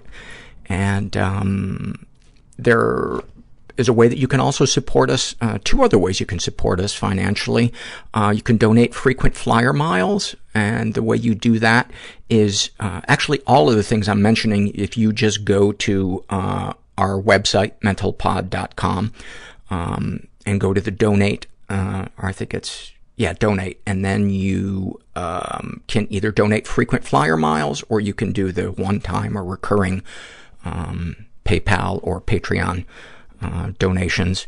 You can also, on our homepage, click on the Amazon logo, and then if you're going to buy something at Amazon, they'll give us some money, and it doesn't make what you're buying any more expensive. And all these little things add up. You know, you can become a monthly donor for as little as $1 a month. So it means a lot to me. And You can also help us non-financially. Here's a great way. Go to iTunes and write a review. Hopefully you like the show and it's a positive review, but that boosts our ranking and brings more people to the show, which brings up the chance, makes it more likely that advertisers will advertise with us. And I couldn't do this show without you guys, and I couldn't do this show without advertising. So both of those are really important. And I know there was another way, but let's be honest, you're tiring of my groveling right about now. So let's get to some surveys. This is an awfulsome moment filled out by Helpcat. Your guys' names are the fucking best. I did something I don't normally do today and participated in a Facebook meme where using words that come out of your phone's predictive texting function. So like you build sentences out of words you use often enough that your phone suggests them to you. And every sentence I came up with ended with the phrase, "I'm so sad." That is awfulsome. Thank you for that. This is a shame and secrets survey filled out by a guy who calls himself Joe from Sweden. And let's see. He's straight, 37 years old, raised in a slightly dysfunctional environment. He writes, my parents divorced when I was about 10, and growing up wasn't easy with what I, in my early 30s, discovered was a slight case of Asperger's. Ever been the victim of sexual abuse? Yes, and I never reported it. He writes, I feel like you would think that I was sexually abused by my ex since she seemed to use sex as a lure to keep me coming back to her, and I might not disagree with that.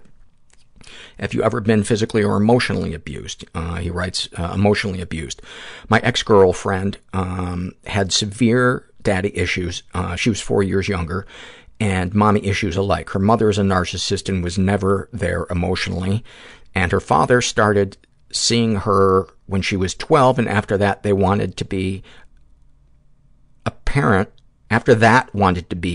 but never knew how. I thought it would be an exciting daddy-dom/little girl relationship, but I was plunged into very deep waters. The relationship was mutually violent, but she refused to agree to end it. After hearing your conversation with Luisa Omilan, I better understand why. She would promise to discuss things, but would postpone it endlessly, eventually for months. She wouldn't let me leave to go home for 2 or 3 days at a time, and would even take my shoes with her into the bathroom so that I couldn't leave while she was in there. Perhaps the strangest thing of all was how her supposedly level-headed, quote, best friend demanded that I stay in the relationship to mend what I had broken. This can easily make a person doubt whether they're in the right to want to leave. After 2 years, I finally ended it in early 2016, and she came to my door for weeks, often in the middle of the night. The last 4 times she came around, she was escorted away by police. I still freeze whenever there's a noise in or outside my apartment, and I think I have PTSD. My paternal feelings were awakened by this woman and played like a fiddle, as was my sexual attraction to her. I am now in a romantic relationship with an old friend, and the difference is like night and day in every way. She says she can't even imagine me angry because we have never quarreled in the 18 years that we've known each other. You know, when I first read you describe this, I judged you because I read, you know, you wrote, she wouldn't let me leave. And, you know, I wanted to butt in and say, or I should say comment at that point and say, nobody was stopping you physically from leaving. You know, you were just giving in to her guilting you or her manipulation. And then I realized, fuck, I am victim blaming because just because you're physically larger, and I'm assuming you're physically larger than your girlfriend. Who knows? Maybe you weren't. But as usually the case, the male in the relationship is more physically imposing. But after hearing stories of people who have been afraid or unable to leave abusive relationships, it's the mental overpowering, the emotional overpowering that the other person does that is quote-unquote pinning them down. So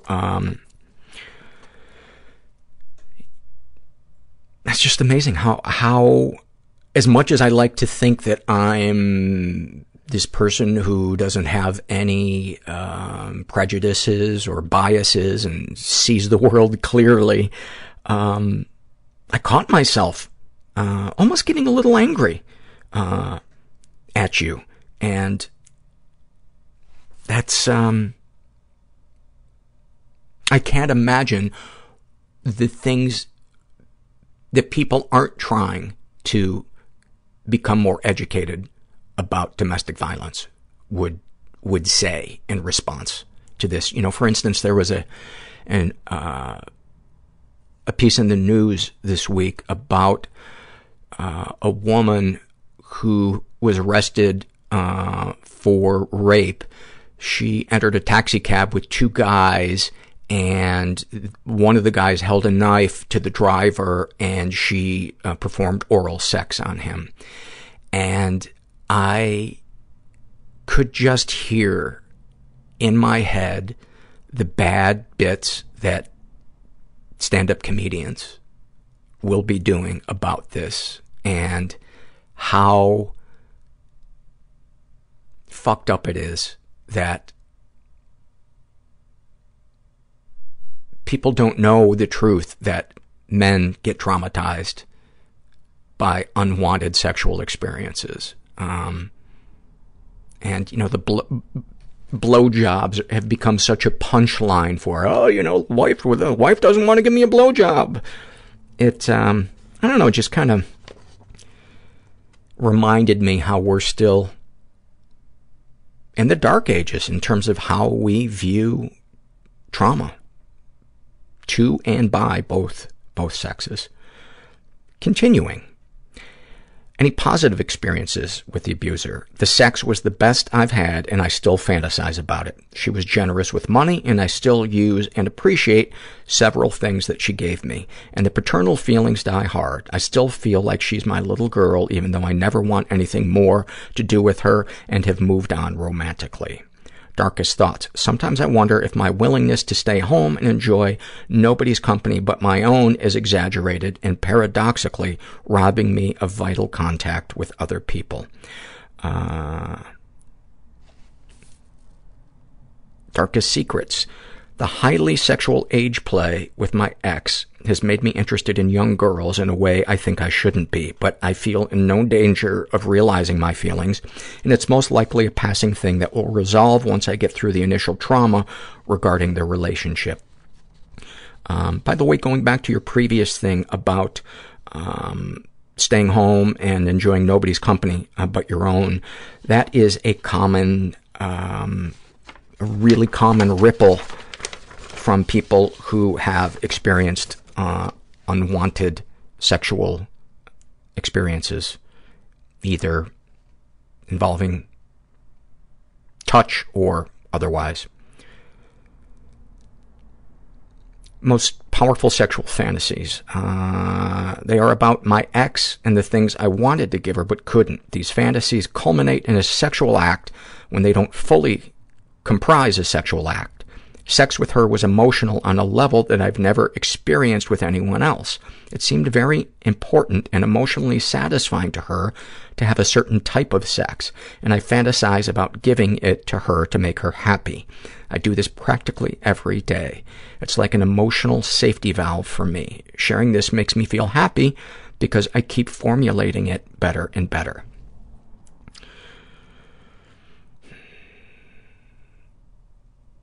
I'm confused because it almost sounds like halfway through this, you're talking about the partner that you're with now, because you say, I do this practically every day. Oh, I suppose what you mean is the coming up with a fantasy about how you could please your ex. And it's making you happy that you're getting it better and better. I see. What, if anything, would you like to say to someone you haven't been able to? I'd like it to be easier for my family to say that we love each other. Well, what if you tried and were the first one to do that and went in without any expectation of any of them responding how you'd like him to respond. Just a thought. What, if anything, do you wish for? Right now, I mostly want resolution of this emotional baggage from my previous relationship. I also wonder if it's what's making it unusually hard for me to sleep at this time in my life. Again, I'm not a therapist, but I once cooked a casserole for a Tom Hanks movie that was made in the late 80s. So I think I can speak on complex relationships. I have a feeling that the difficulty sleeping goes even deeper than this ex of yours. I have a feeling it's about feelings you pushed down as a kid, and your ex is a representation of them. And that's why it's so emotionally potent, being around her, why the sex is so intense. Because maybe she represents something in your life that you would like to go back and redo because it was painful. And if you disagree with my opinions on this, please just go ahead and contact Tom Hanks directly. I would have you contact the bulldog Hooch, but that dog's probably dead because that movie was made a long time ago. So contact Turner. That's what I'm telling you. Not Turner, the company I work for, Turner of Turner and Hooch. Wow, this has spun out of control.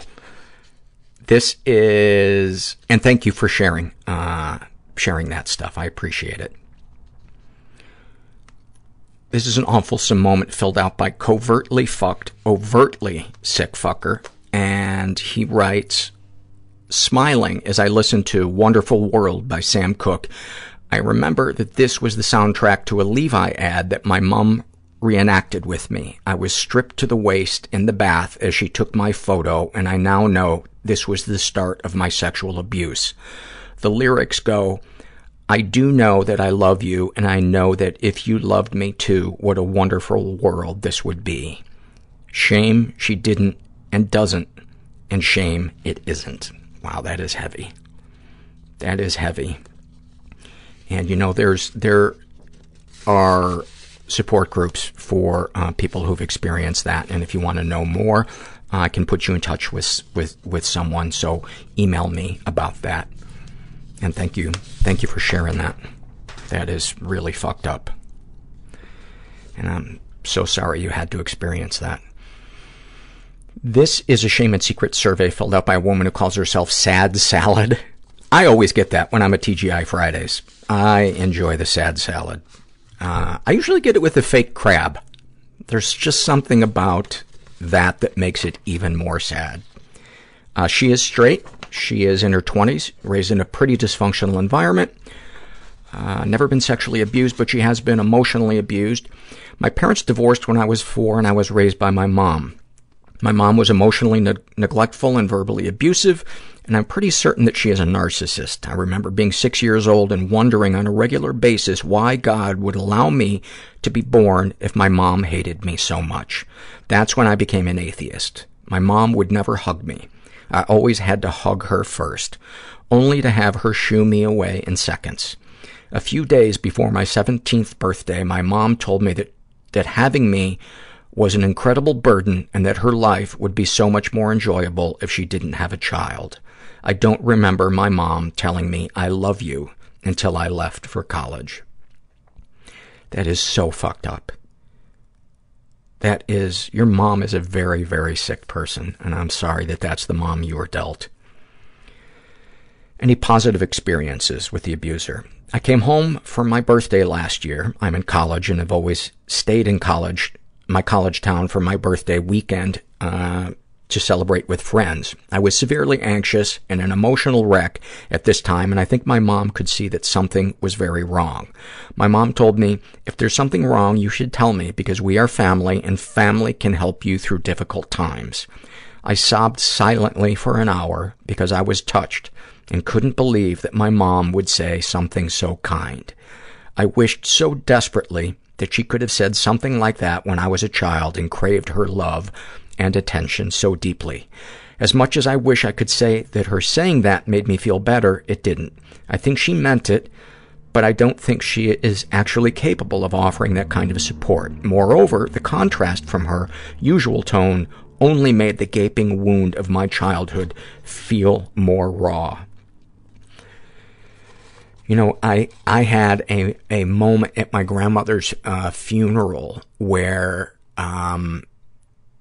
they were singing a song. They had a little choir hired to sing some gospel songs, and they were amazing voices. And it was a really, really small funeral.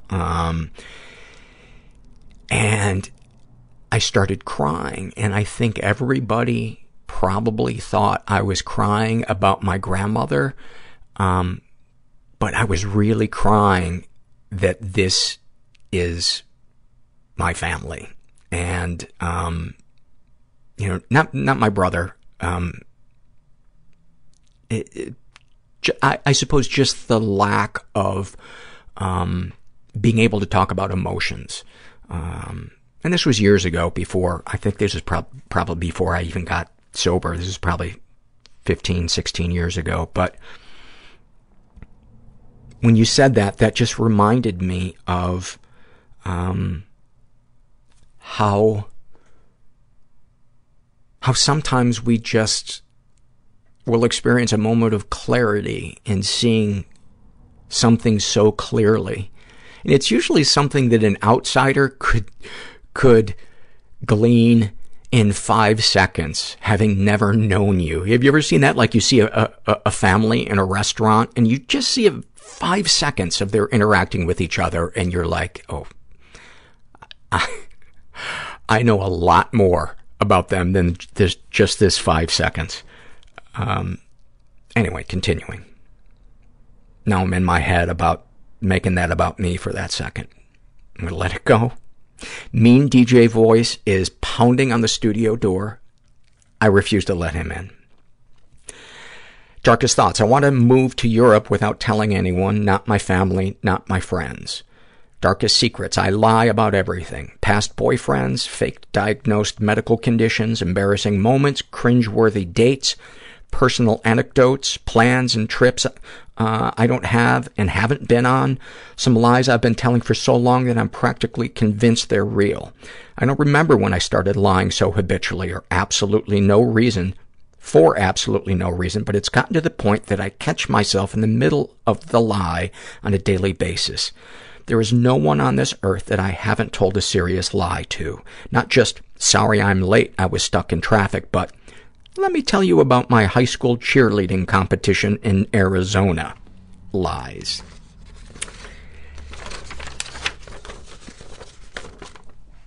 Sexual fantasies most powerful to you. I want to be dominated by an older, powerful man, preferably a professor of mine for a very difficult class. I want to perform sexual favors during his office hours in exchange for an A.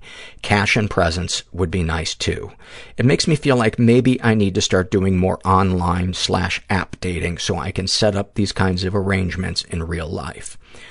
What, if anything, would you like to say to someone you haven't been able to? To my parents, I would say, fuck you for fucking me up. I would tell them that they should have never had children if they were not prepared to make sacrifices or be less selfish. I would tell them, at least you weren't beaten and you were fed and had a roof over your head are not adequate parenting benchmarks. Well put. Well put. What, if anything, do you wish for? I wish for personal growth and recovery. I just started going to counseling, and I want nothing more than to feel happy and light again. I want to move past all this shit. Right now, I feel like I'm drowning in it. Have you shared these things with others? A few friends and my counselor. I feel like I have to dole out my sadness and dark thoughts in small, controlled doses for fear of overwhelming them. I'm overwhelmed with it myself, so how can I expect anyone else to feel any different? I think you hit on a great point that it is important to not burden one person with a huge amount of stuff on a continual basis, and to maybe try to spread it around a little bit, but, you know, also kind of check in with the people that you're sharing this with. You know, ask them, is this, you know, too frequent, you know, or just try to be aware of their boundaries and that they also have separate lives and stuff like that. It's a weird line, asking for help, but not imposing on somebody else, because most people do want to help. They do want to have vulnerable moments where they experience a sense of purpose in their life by just listening or helping another person. But if we grow up without boundaries, sometimes we do that black and white thinking thing where it's like, I'm either going to be by myself or I'm going to sit down at coffee and talk only about myself for 6 hours. Thank you for sharing all of that. And the fact that you're in counseling right now is a really, really good sign. And just hang in there. Hang in there. A lot of this takes time. A lot of 2 steps forward, 1 step back. I think Jenny said that in the episode. This is an awfulsome moment filled out by an agender person who refers to themselves as themselves. I don't know. I should have studied. As L. And they write, I was borrowing a car from my parents when they used mine for the weekend. I was driving home and my car engine caught on fire at a busy intersection between an interstate exit and a large state road.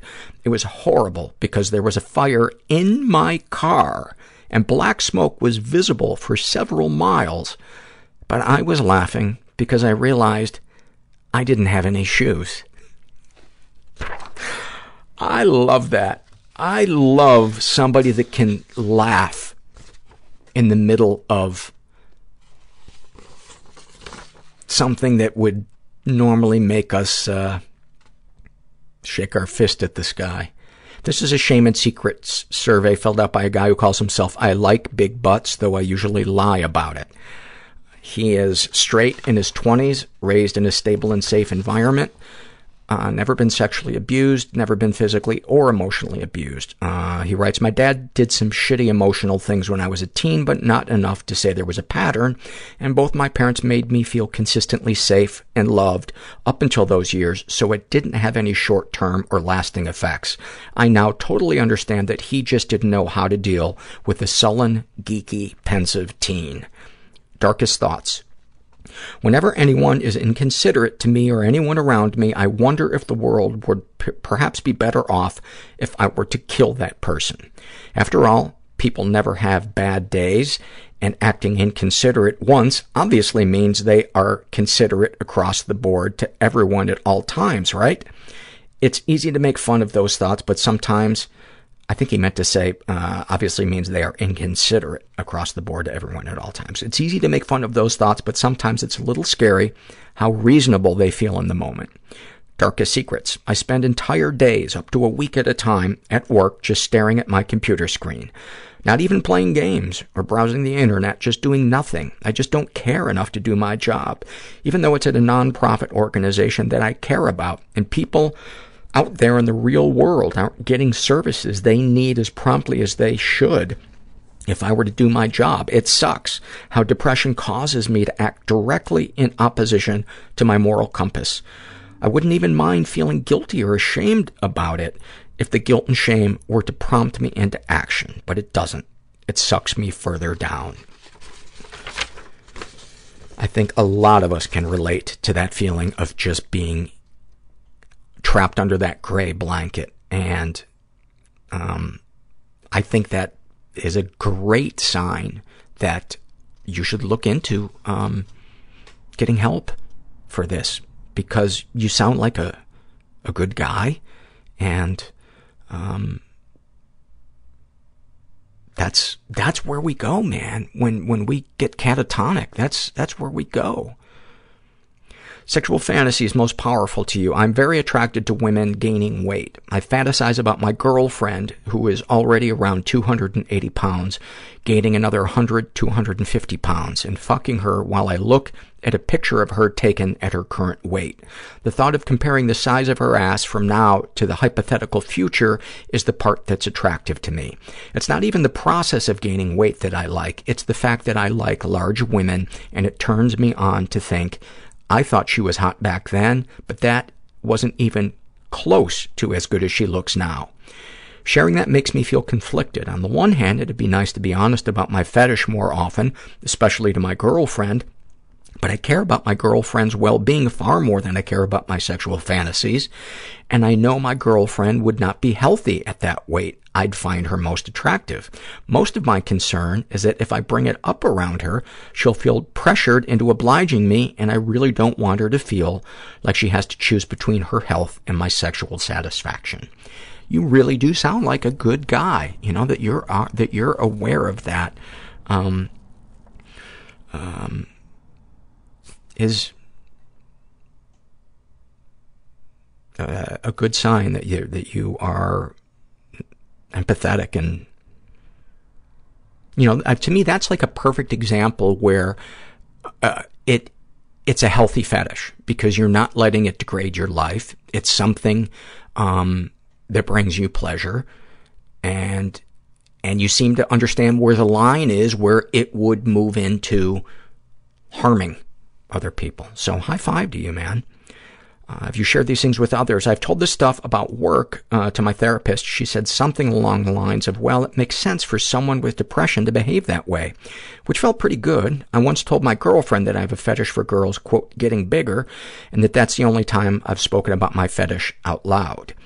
It was during one of those great early relationship get-to-know-each-other talks that lasted until around 4 a.m. I only mentioned it in passing, and it felt pretty bad to admit. I don't think you should feel guilty about that. Doesn't sound like she judged you. How do you feel after writing these things down? Like, I really want this to be read out loud in an episode. Well, mission accomplished. I desperately want to express myself, my thoughts, ideas, my feelings with as many people as I can. But as you can probably guess, a guy who can hardly make himself do anything doesn't tend to get a lot of attention. Thank you for sharing that. This is an awfulsome moment filled out by mentally ill social worker, and she writes, I was recently hospitalized for severe depression and suicidal ideation. I was at my rock bottom and felt trapped by the darkness. During my stay, we had many groups, some more lighthearted than others. One day, the therapist introduced a word-guessing game where with each wrong guess, a stick figure loses a limb. One other patient asked if it was like Hangman. The therapist promptly responded that we do not play Hangman on the psych ward. At the time, this was the funniest thing I had heard in months. Another patient and I laughed to the point of tears, and with the joy and freedom that I hadn't felt in months. I'm not sure why this somewhat morbid statement made me laugh, but it did, and it felt so good. It was truly awfulsome. That is fantastic. I love those moments. I love those moments. That's what I like about my support groups, because I get those all the time in my support groups. And people who are new, sometimes in a support group, will be like, why are they laughing at that guy crashing his car? And it's hard to put into words to say why, but maybe it's because it's not happening anymore, and that person is now getting help, and they turned a corner, and maybe it's that we all identify and that it helps release some of the shame knowing that we're not the worst person on earth. I don't know. This is, I've been doing these lately. The question, how would you use a time machine? This is just a single question from the I Shouldn't Feel This Way survey. And I'm just going to read a series of these by different people. This person says, I go to the future to see if my kids turned out okay and see how much I've fucked up. Another person says, I would look at myself growing up in a dysfunctional family with a mentally ill mom and a passive dad who preferred to suppress the fact that she was ill rather than doing anything to help her or shield his children from her behavior. I would experience everything again, but this time I would have my grown-up self with me, making notes and understanding things as they unfolded. I would have my grown-up self as an ally. I would spare myself from the agony of feeling so alone with my experiences and struggling to make sense of them. I would spare myself from so much confusion. I would tell my younger self that it was okay to be upset about my mother's behavior, that it wasn't me who was crazy, and that her well-being was not my responsibility. That's one of the most beautiful ones I've read. That was really...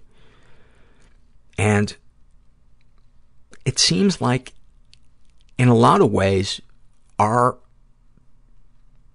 lot of our work in getting better, those of us who experienced difficult stuff as children, is to do that to that little kid that's still inside us. And as much as I hate the phrase inner child, I think a lot of us would agree that it sometimes feels like there's emotionally like a little kid in us that is steering the ship sometimes.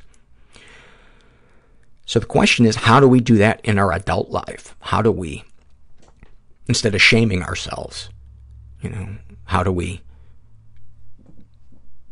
comfort ourselves, guide ourselves, be that parent that we wished we'd had? This person writes, I'd use it to see 42nd Street, New York City, when Bird, Diz, and Miles were gigging with Monk and Tad Dameron. Dameron? I've heard of the rest of those guys, but not the last guy.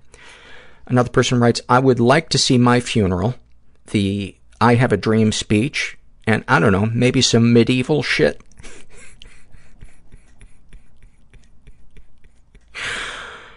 The first two, I totally get. The casualness of the medieval shit, it just fucking made me laugh. Oh, my God. I'm just picturing you walking from the Washington Monument on that day, walking back to the time machine going, all right, man, what next? Maybe some medieval shit. This person writes, I'd probably try to figure out who D.B. Cooper was or the Zodiac Killer, but if I had it long enough, I'd probably go back in time to watch my teen self having sex. So please don't give me a time machine without proper supervision. This person writes, I go back in time to find the person who warped my mom into a controlling, possessive, and emotionally abusive parent. If I am unsuccessful with convincing them to leave my young mom alone, then I will visit 6-year-old me on the night that my dad lost custody of me and all visitation rights. I will hold little me and tell her, it's okay, Mom didn't mean it when she said your dad didn't love you anymore. She has wounds she hasn't healed and doesn't know any better than to lash out on someone weaker than her. Thank you for that. That's pretty profound. And I imagine there are so many people that relate to that one, so many people who were pawns in a divorce where one or both of the parents were sick. This person writes, I go back to 1953 and give Vivian Lee and those who loved her someone to lean on. I know she was an actress, but I don't know much beyond that. I think she was in Streetcar Named Desire and maybe Gone with the Wind, but I don't know what her struggles were. But I will look into it, and I will report back. This person writes, I'd go back and just watch my uncle be himself as much as my eyes and heart could absorb. The uncle I loved and watched die when I was little, who everyone tells me I'm just like now. Wow, that is so bittersweet. This person writes, probably go back and see some of history's most influential and legendary bands performing in basements in their infancy. That, or go back to the 20s and 30s and witness the boom of cinema. That's a great one. I love that one. I've shared on here before that my two favorite musical time machines would be seeing Django Reinhardt and Stefan Grappelli playing in a cafe in Paris. I know that sounds incredibly pretentious, but I swear to God it's the truth. And the other one would be in Abbey Road when the Beatles were recording Revolver. Actually, starting with Help and going up through Sgt. Pepper's. Yeah, that's right. I'm going to get greedy. It's my fucking time machine. This person writes, am I invisible? ? Because I definitely perv out and spy on hotties in the shower. This person writes, I would use it to go back and annihilate all those who had their way with me when I was a kid. If only murder was legal, I would have offed them a long time ago. And a bunch of exclamation points. I'm sorry you experienced that. This person writes, I go back as many times as I could to try to learn for myself about world history. That's a great one. I would love to know the real deal on shit that has two versions or multiple versions, so that I could report a version that nobody would pay attention to. This person writes, I'd watch myself to see if I am as crazy as I think I am. That is a great one. I'm kind of afraid to see that one. I'd be kind of afraid to see me at my worst moments. This person writes, I go back to when I was my young self and really spend more time, quote, being. That one I fucking love. This sounds like a person who has done like a lot of self-reflection as opposed to self-obsession. Man, when the times that I can just be present and, like today, I was in the backyard with the dogs, letting them out, and I was feeling that sadness that I tell you about, and I just tried to be present, didn't look at my phone. I just tried to look at the dogs and think about how much I love them, and look at the trees and notice how green the leaves are, and listen to an airplane going by or feel the wind on my face, and it helped. It didn't take it away, but it just, maybe turned it from like a boil to a simmer. I'm regretting that choice of... Is it a metaphor? I can never figure out what the difference is between a metaphor and an analogy. All right. This person writes, well, I'd like to know what happened to that 4-track home recording cassette tape that disappeared in 1987. And if the world would believe me, I'd probably look into bigger mysteries that society at large seems to wonder about. Who killed JFK and such? I'm going to be honest, I think we want to know why that 4-track home recording cassette tape is still on your mind. I want to know what was on that. This person writes, I really wish I could go back and see the last time I hugged my sister. She committed suicide in 2011. Just one more time, I'd like to hear her say how much she loves me and how proud of me she is. Thank you for sharing that. It never ceases to amaze me how many people take their lives who were really sweet, sensitive people. I'm sorry. That is like the definition of bittersweet right there.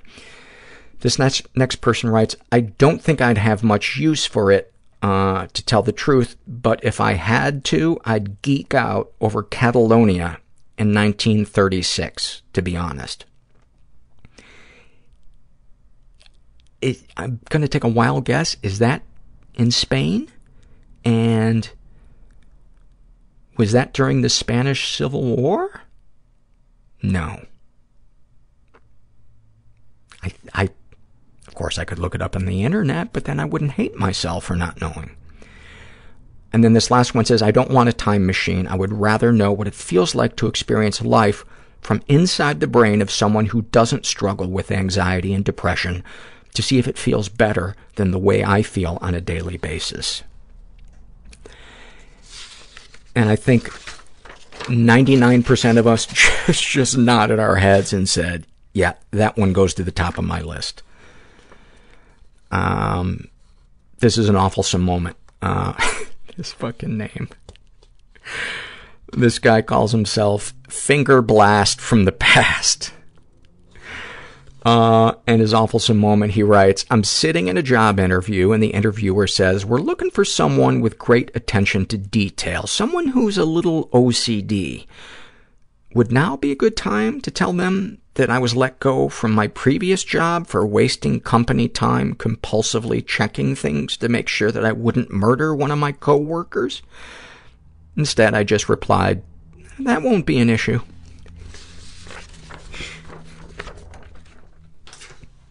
That would be great to have a machine where you could read the thoughts of the interviewer and the applicant in job interviews. I suppose you could do a sketch on that. This is an awfulsome moment filled out by Forgotten Gypsy. And she writes, you have mentioned your mom giving you a bath at 12. It triggered a memory of my son when he was 12. It was the year his dad got him his first dirt bike. He had a pretty bad wreck on it. He stumbled in the house and his arms and legs were tore up and bleeding. I, being a nurse assistant, rushed into what needed to be done. I took him in the bathroom and told him to get in the bath so I could clean him up. In that moment, my son looked me in the eyes with panic. I know he wouldn't tell me no because I'm his mother, but I could tell he did not want to get undressed in front of me. He froze. In a few milliseconds from that look, I read my son's inner conflict. So I told him it was okay if he wanted to leave his shorts or underwear on. I just needed to clean his legs and arms. Relief flushed his face, and he climbed into the bathtub with his underwear on. I cleaned him up and bandaged him and left so he could get out of his wet underwear. In a way, I laughed because to me it was silly he left them on, but at the same time, I wanted to cry because I knew I lost my little boy and was getting a man. I had to be more careful to respect his privacy and boundaries. He is now 19.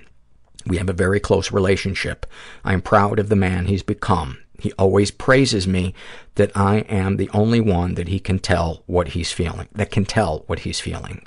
But I think he tells me, just not with words. He is my biggest accomplishment, and I love him. Thank you for sharing that. That obviously meant a lot to me to hear that. This might be one of the best names ever. This is a happy moment filled out by Cock Waffles. Hold the waffles. And before I read, do you have any comments to make the podcast better? While I understand that reading surveys on the fly mostly goes unnoticed by us, please try not to stumble through them or point out typos. Instead, since you are reading from paper copies, it may be helpful to make notes on them ahead of time so that you can more clearly convey them to listeners instead of making us feel silly for not noticing a few errant keystrokes. Please know that I realize this would never be your intention, but it can be incredibly scary to unburden ourselves of secrets, and having mistakes pointed out for thousands to hear makes wanting to air those secrets even more daunting. I do make notes before I do this, but sometimes things skip through, and when I'm tired, because I record this part of the podcast at night, like right now it's almost 11:30 on a Thursday night. Sometimes my eyes, I don't know what the word is, but they almost like cross. I should probably go see the eye doctor. But I hear what you're saying. I hear what you're saying. Maybe I could try a little harder. And I do not feel shame. I am proud of myself. I am proud that I can take that in. And I know this sounds like there's a joke about to be made, but there isn't. That is one of the gifts of all the fucking work I have had to do, honestly, that I had to start to stay alive. But that's the beauty sometimes of having a condition or an addiction or something that we have to work on, is that then it helps us in these other areas of our life, or our lives. And then this is her happy moment. My mom has 2 brothers, one of whom we're not close to at all. Long story. My sister's moms and my involvement in the lives of that brother's family basically extends solely to Facebook friendships. This brother and his wife had a video camera back in the late 80s, the kind that weighed 700 pounds and had to be carried on your shoulder. His son, my cousin, has hours of footage of our whole family from that time frame. He recently uploaded some to Facebook, and the first was from September of 1988. I believe that's the year they made Turner and Hooch. I have no idea when they made that. I was 5.5 years old. The clip he uploaded was about 30 seconds of our grandfather picking me up and talking to me. He died in October of 2003, and when I watched this video, it was the first time I'd heard his voice and laugh in 13 years. I cannot convey how much I cried and how much this video means to me. My cousin later uploaded a few more, and I was able to hear our grandmother's voice as well for the first time in almost 12 years. I was very close to these grandparents, and part of me died when they did. But now I can hear them speak and laugh whenever I want. Although they're gone forever, I now have a little piece of them, and it's more than I ever expected. Thank you for that. And then finally, this is a happy moment, and this was filled out by Lipstick and Lithium. And she writes, "This week was my dad's birthday, so my parents, sister, and I went out for a nice dinner together. After dessert, as we were waiting for the check, I suggested we each share a special moment we've had with my dad. First, my mom and sister shared some great moments, and then it was my turn. This moment had come to me earlier in the day, and I began to tear up before I even spoke. I'm going to cry, and I'm sorry, I said. When I was in my early teens and I first started to feel sad, and I started to have episodes, and I would cry and be a helpless blob on the floor, you never shamed me. Dad would pick me up off the ground and put me in the car and would just take me for a ride on the back country roads until I felt better, or at least more stable. I feel so lucky to have been raised by you both, Mom included, in a way that made me feel safe and supported both physically and emotionally." I looked up, and my entire family was crying.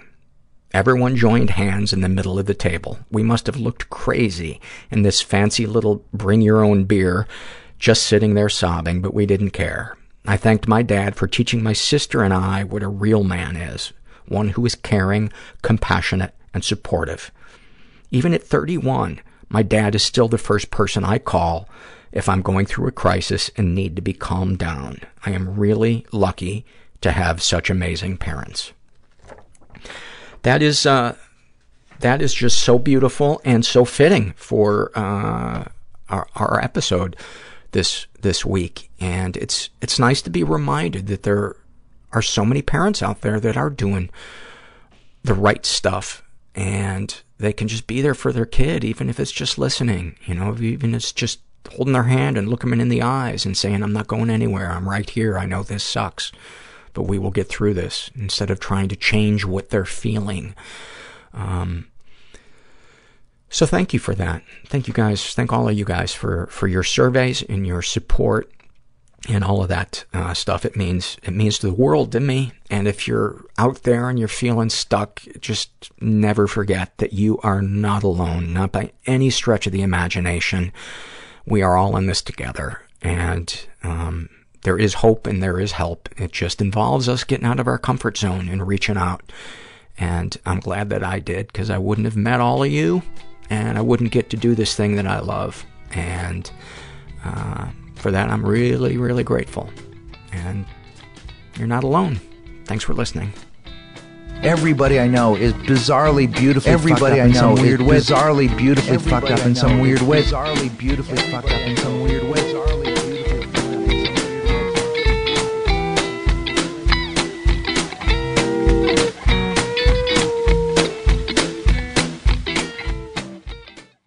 Look around. You can find cars like these on AutoTrader. New cars, used cars, electric cars, maybe even flying cars. Okay, no flying cars, but as soon as they get invented, they'll be on AutoTrader. Just you wait. AutoTrader.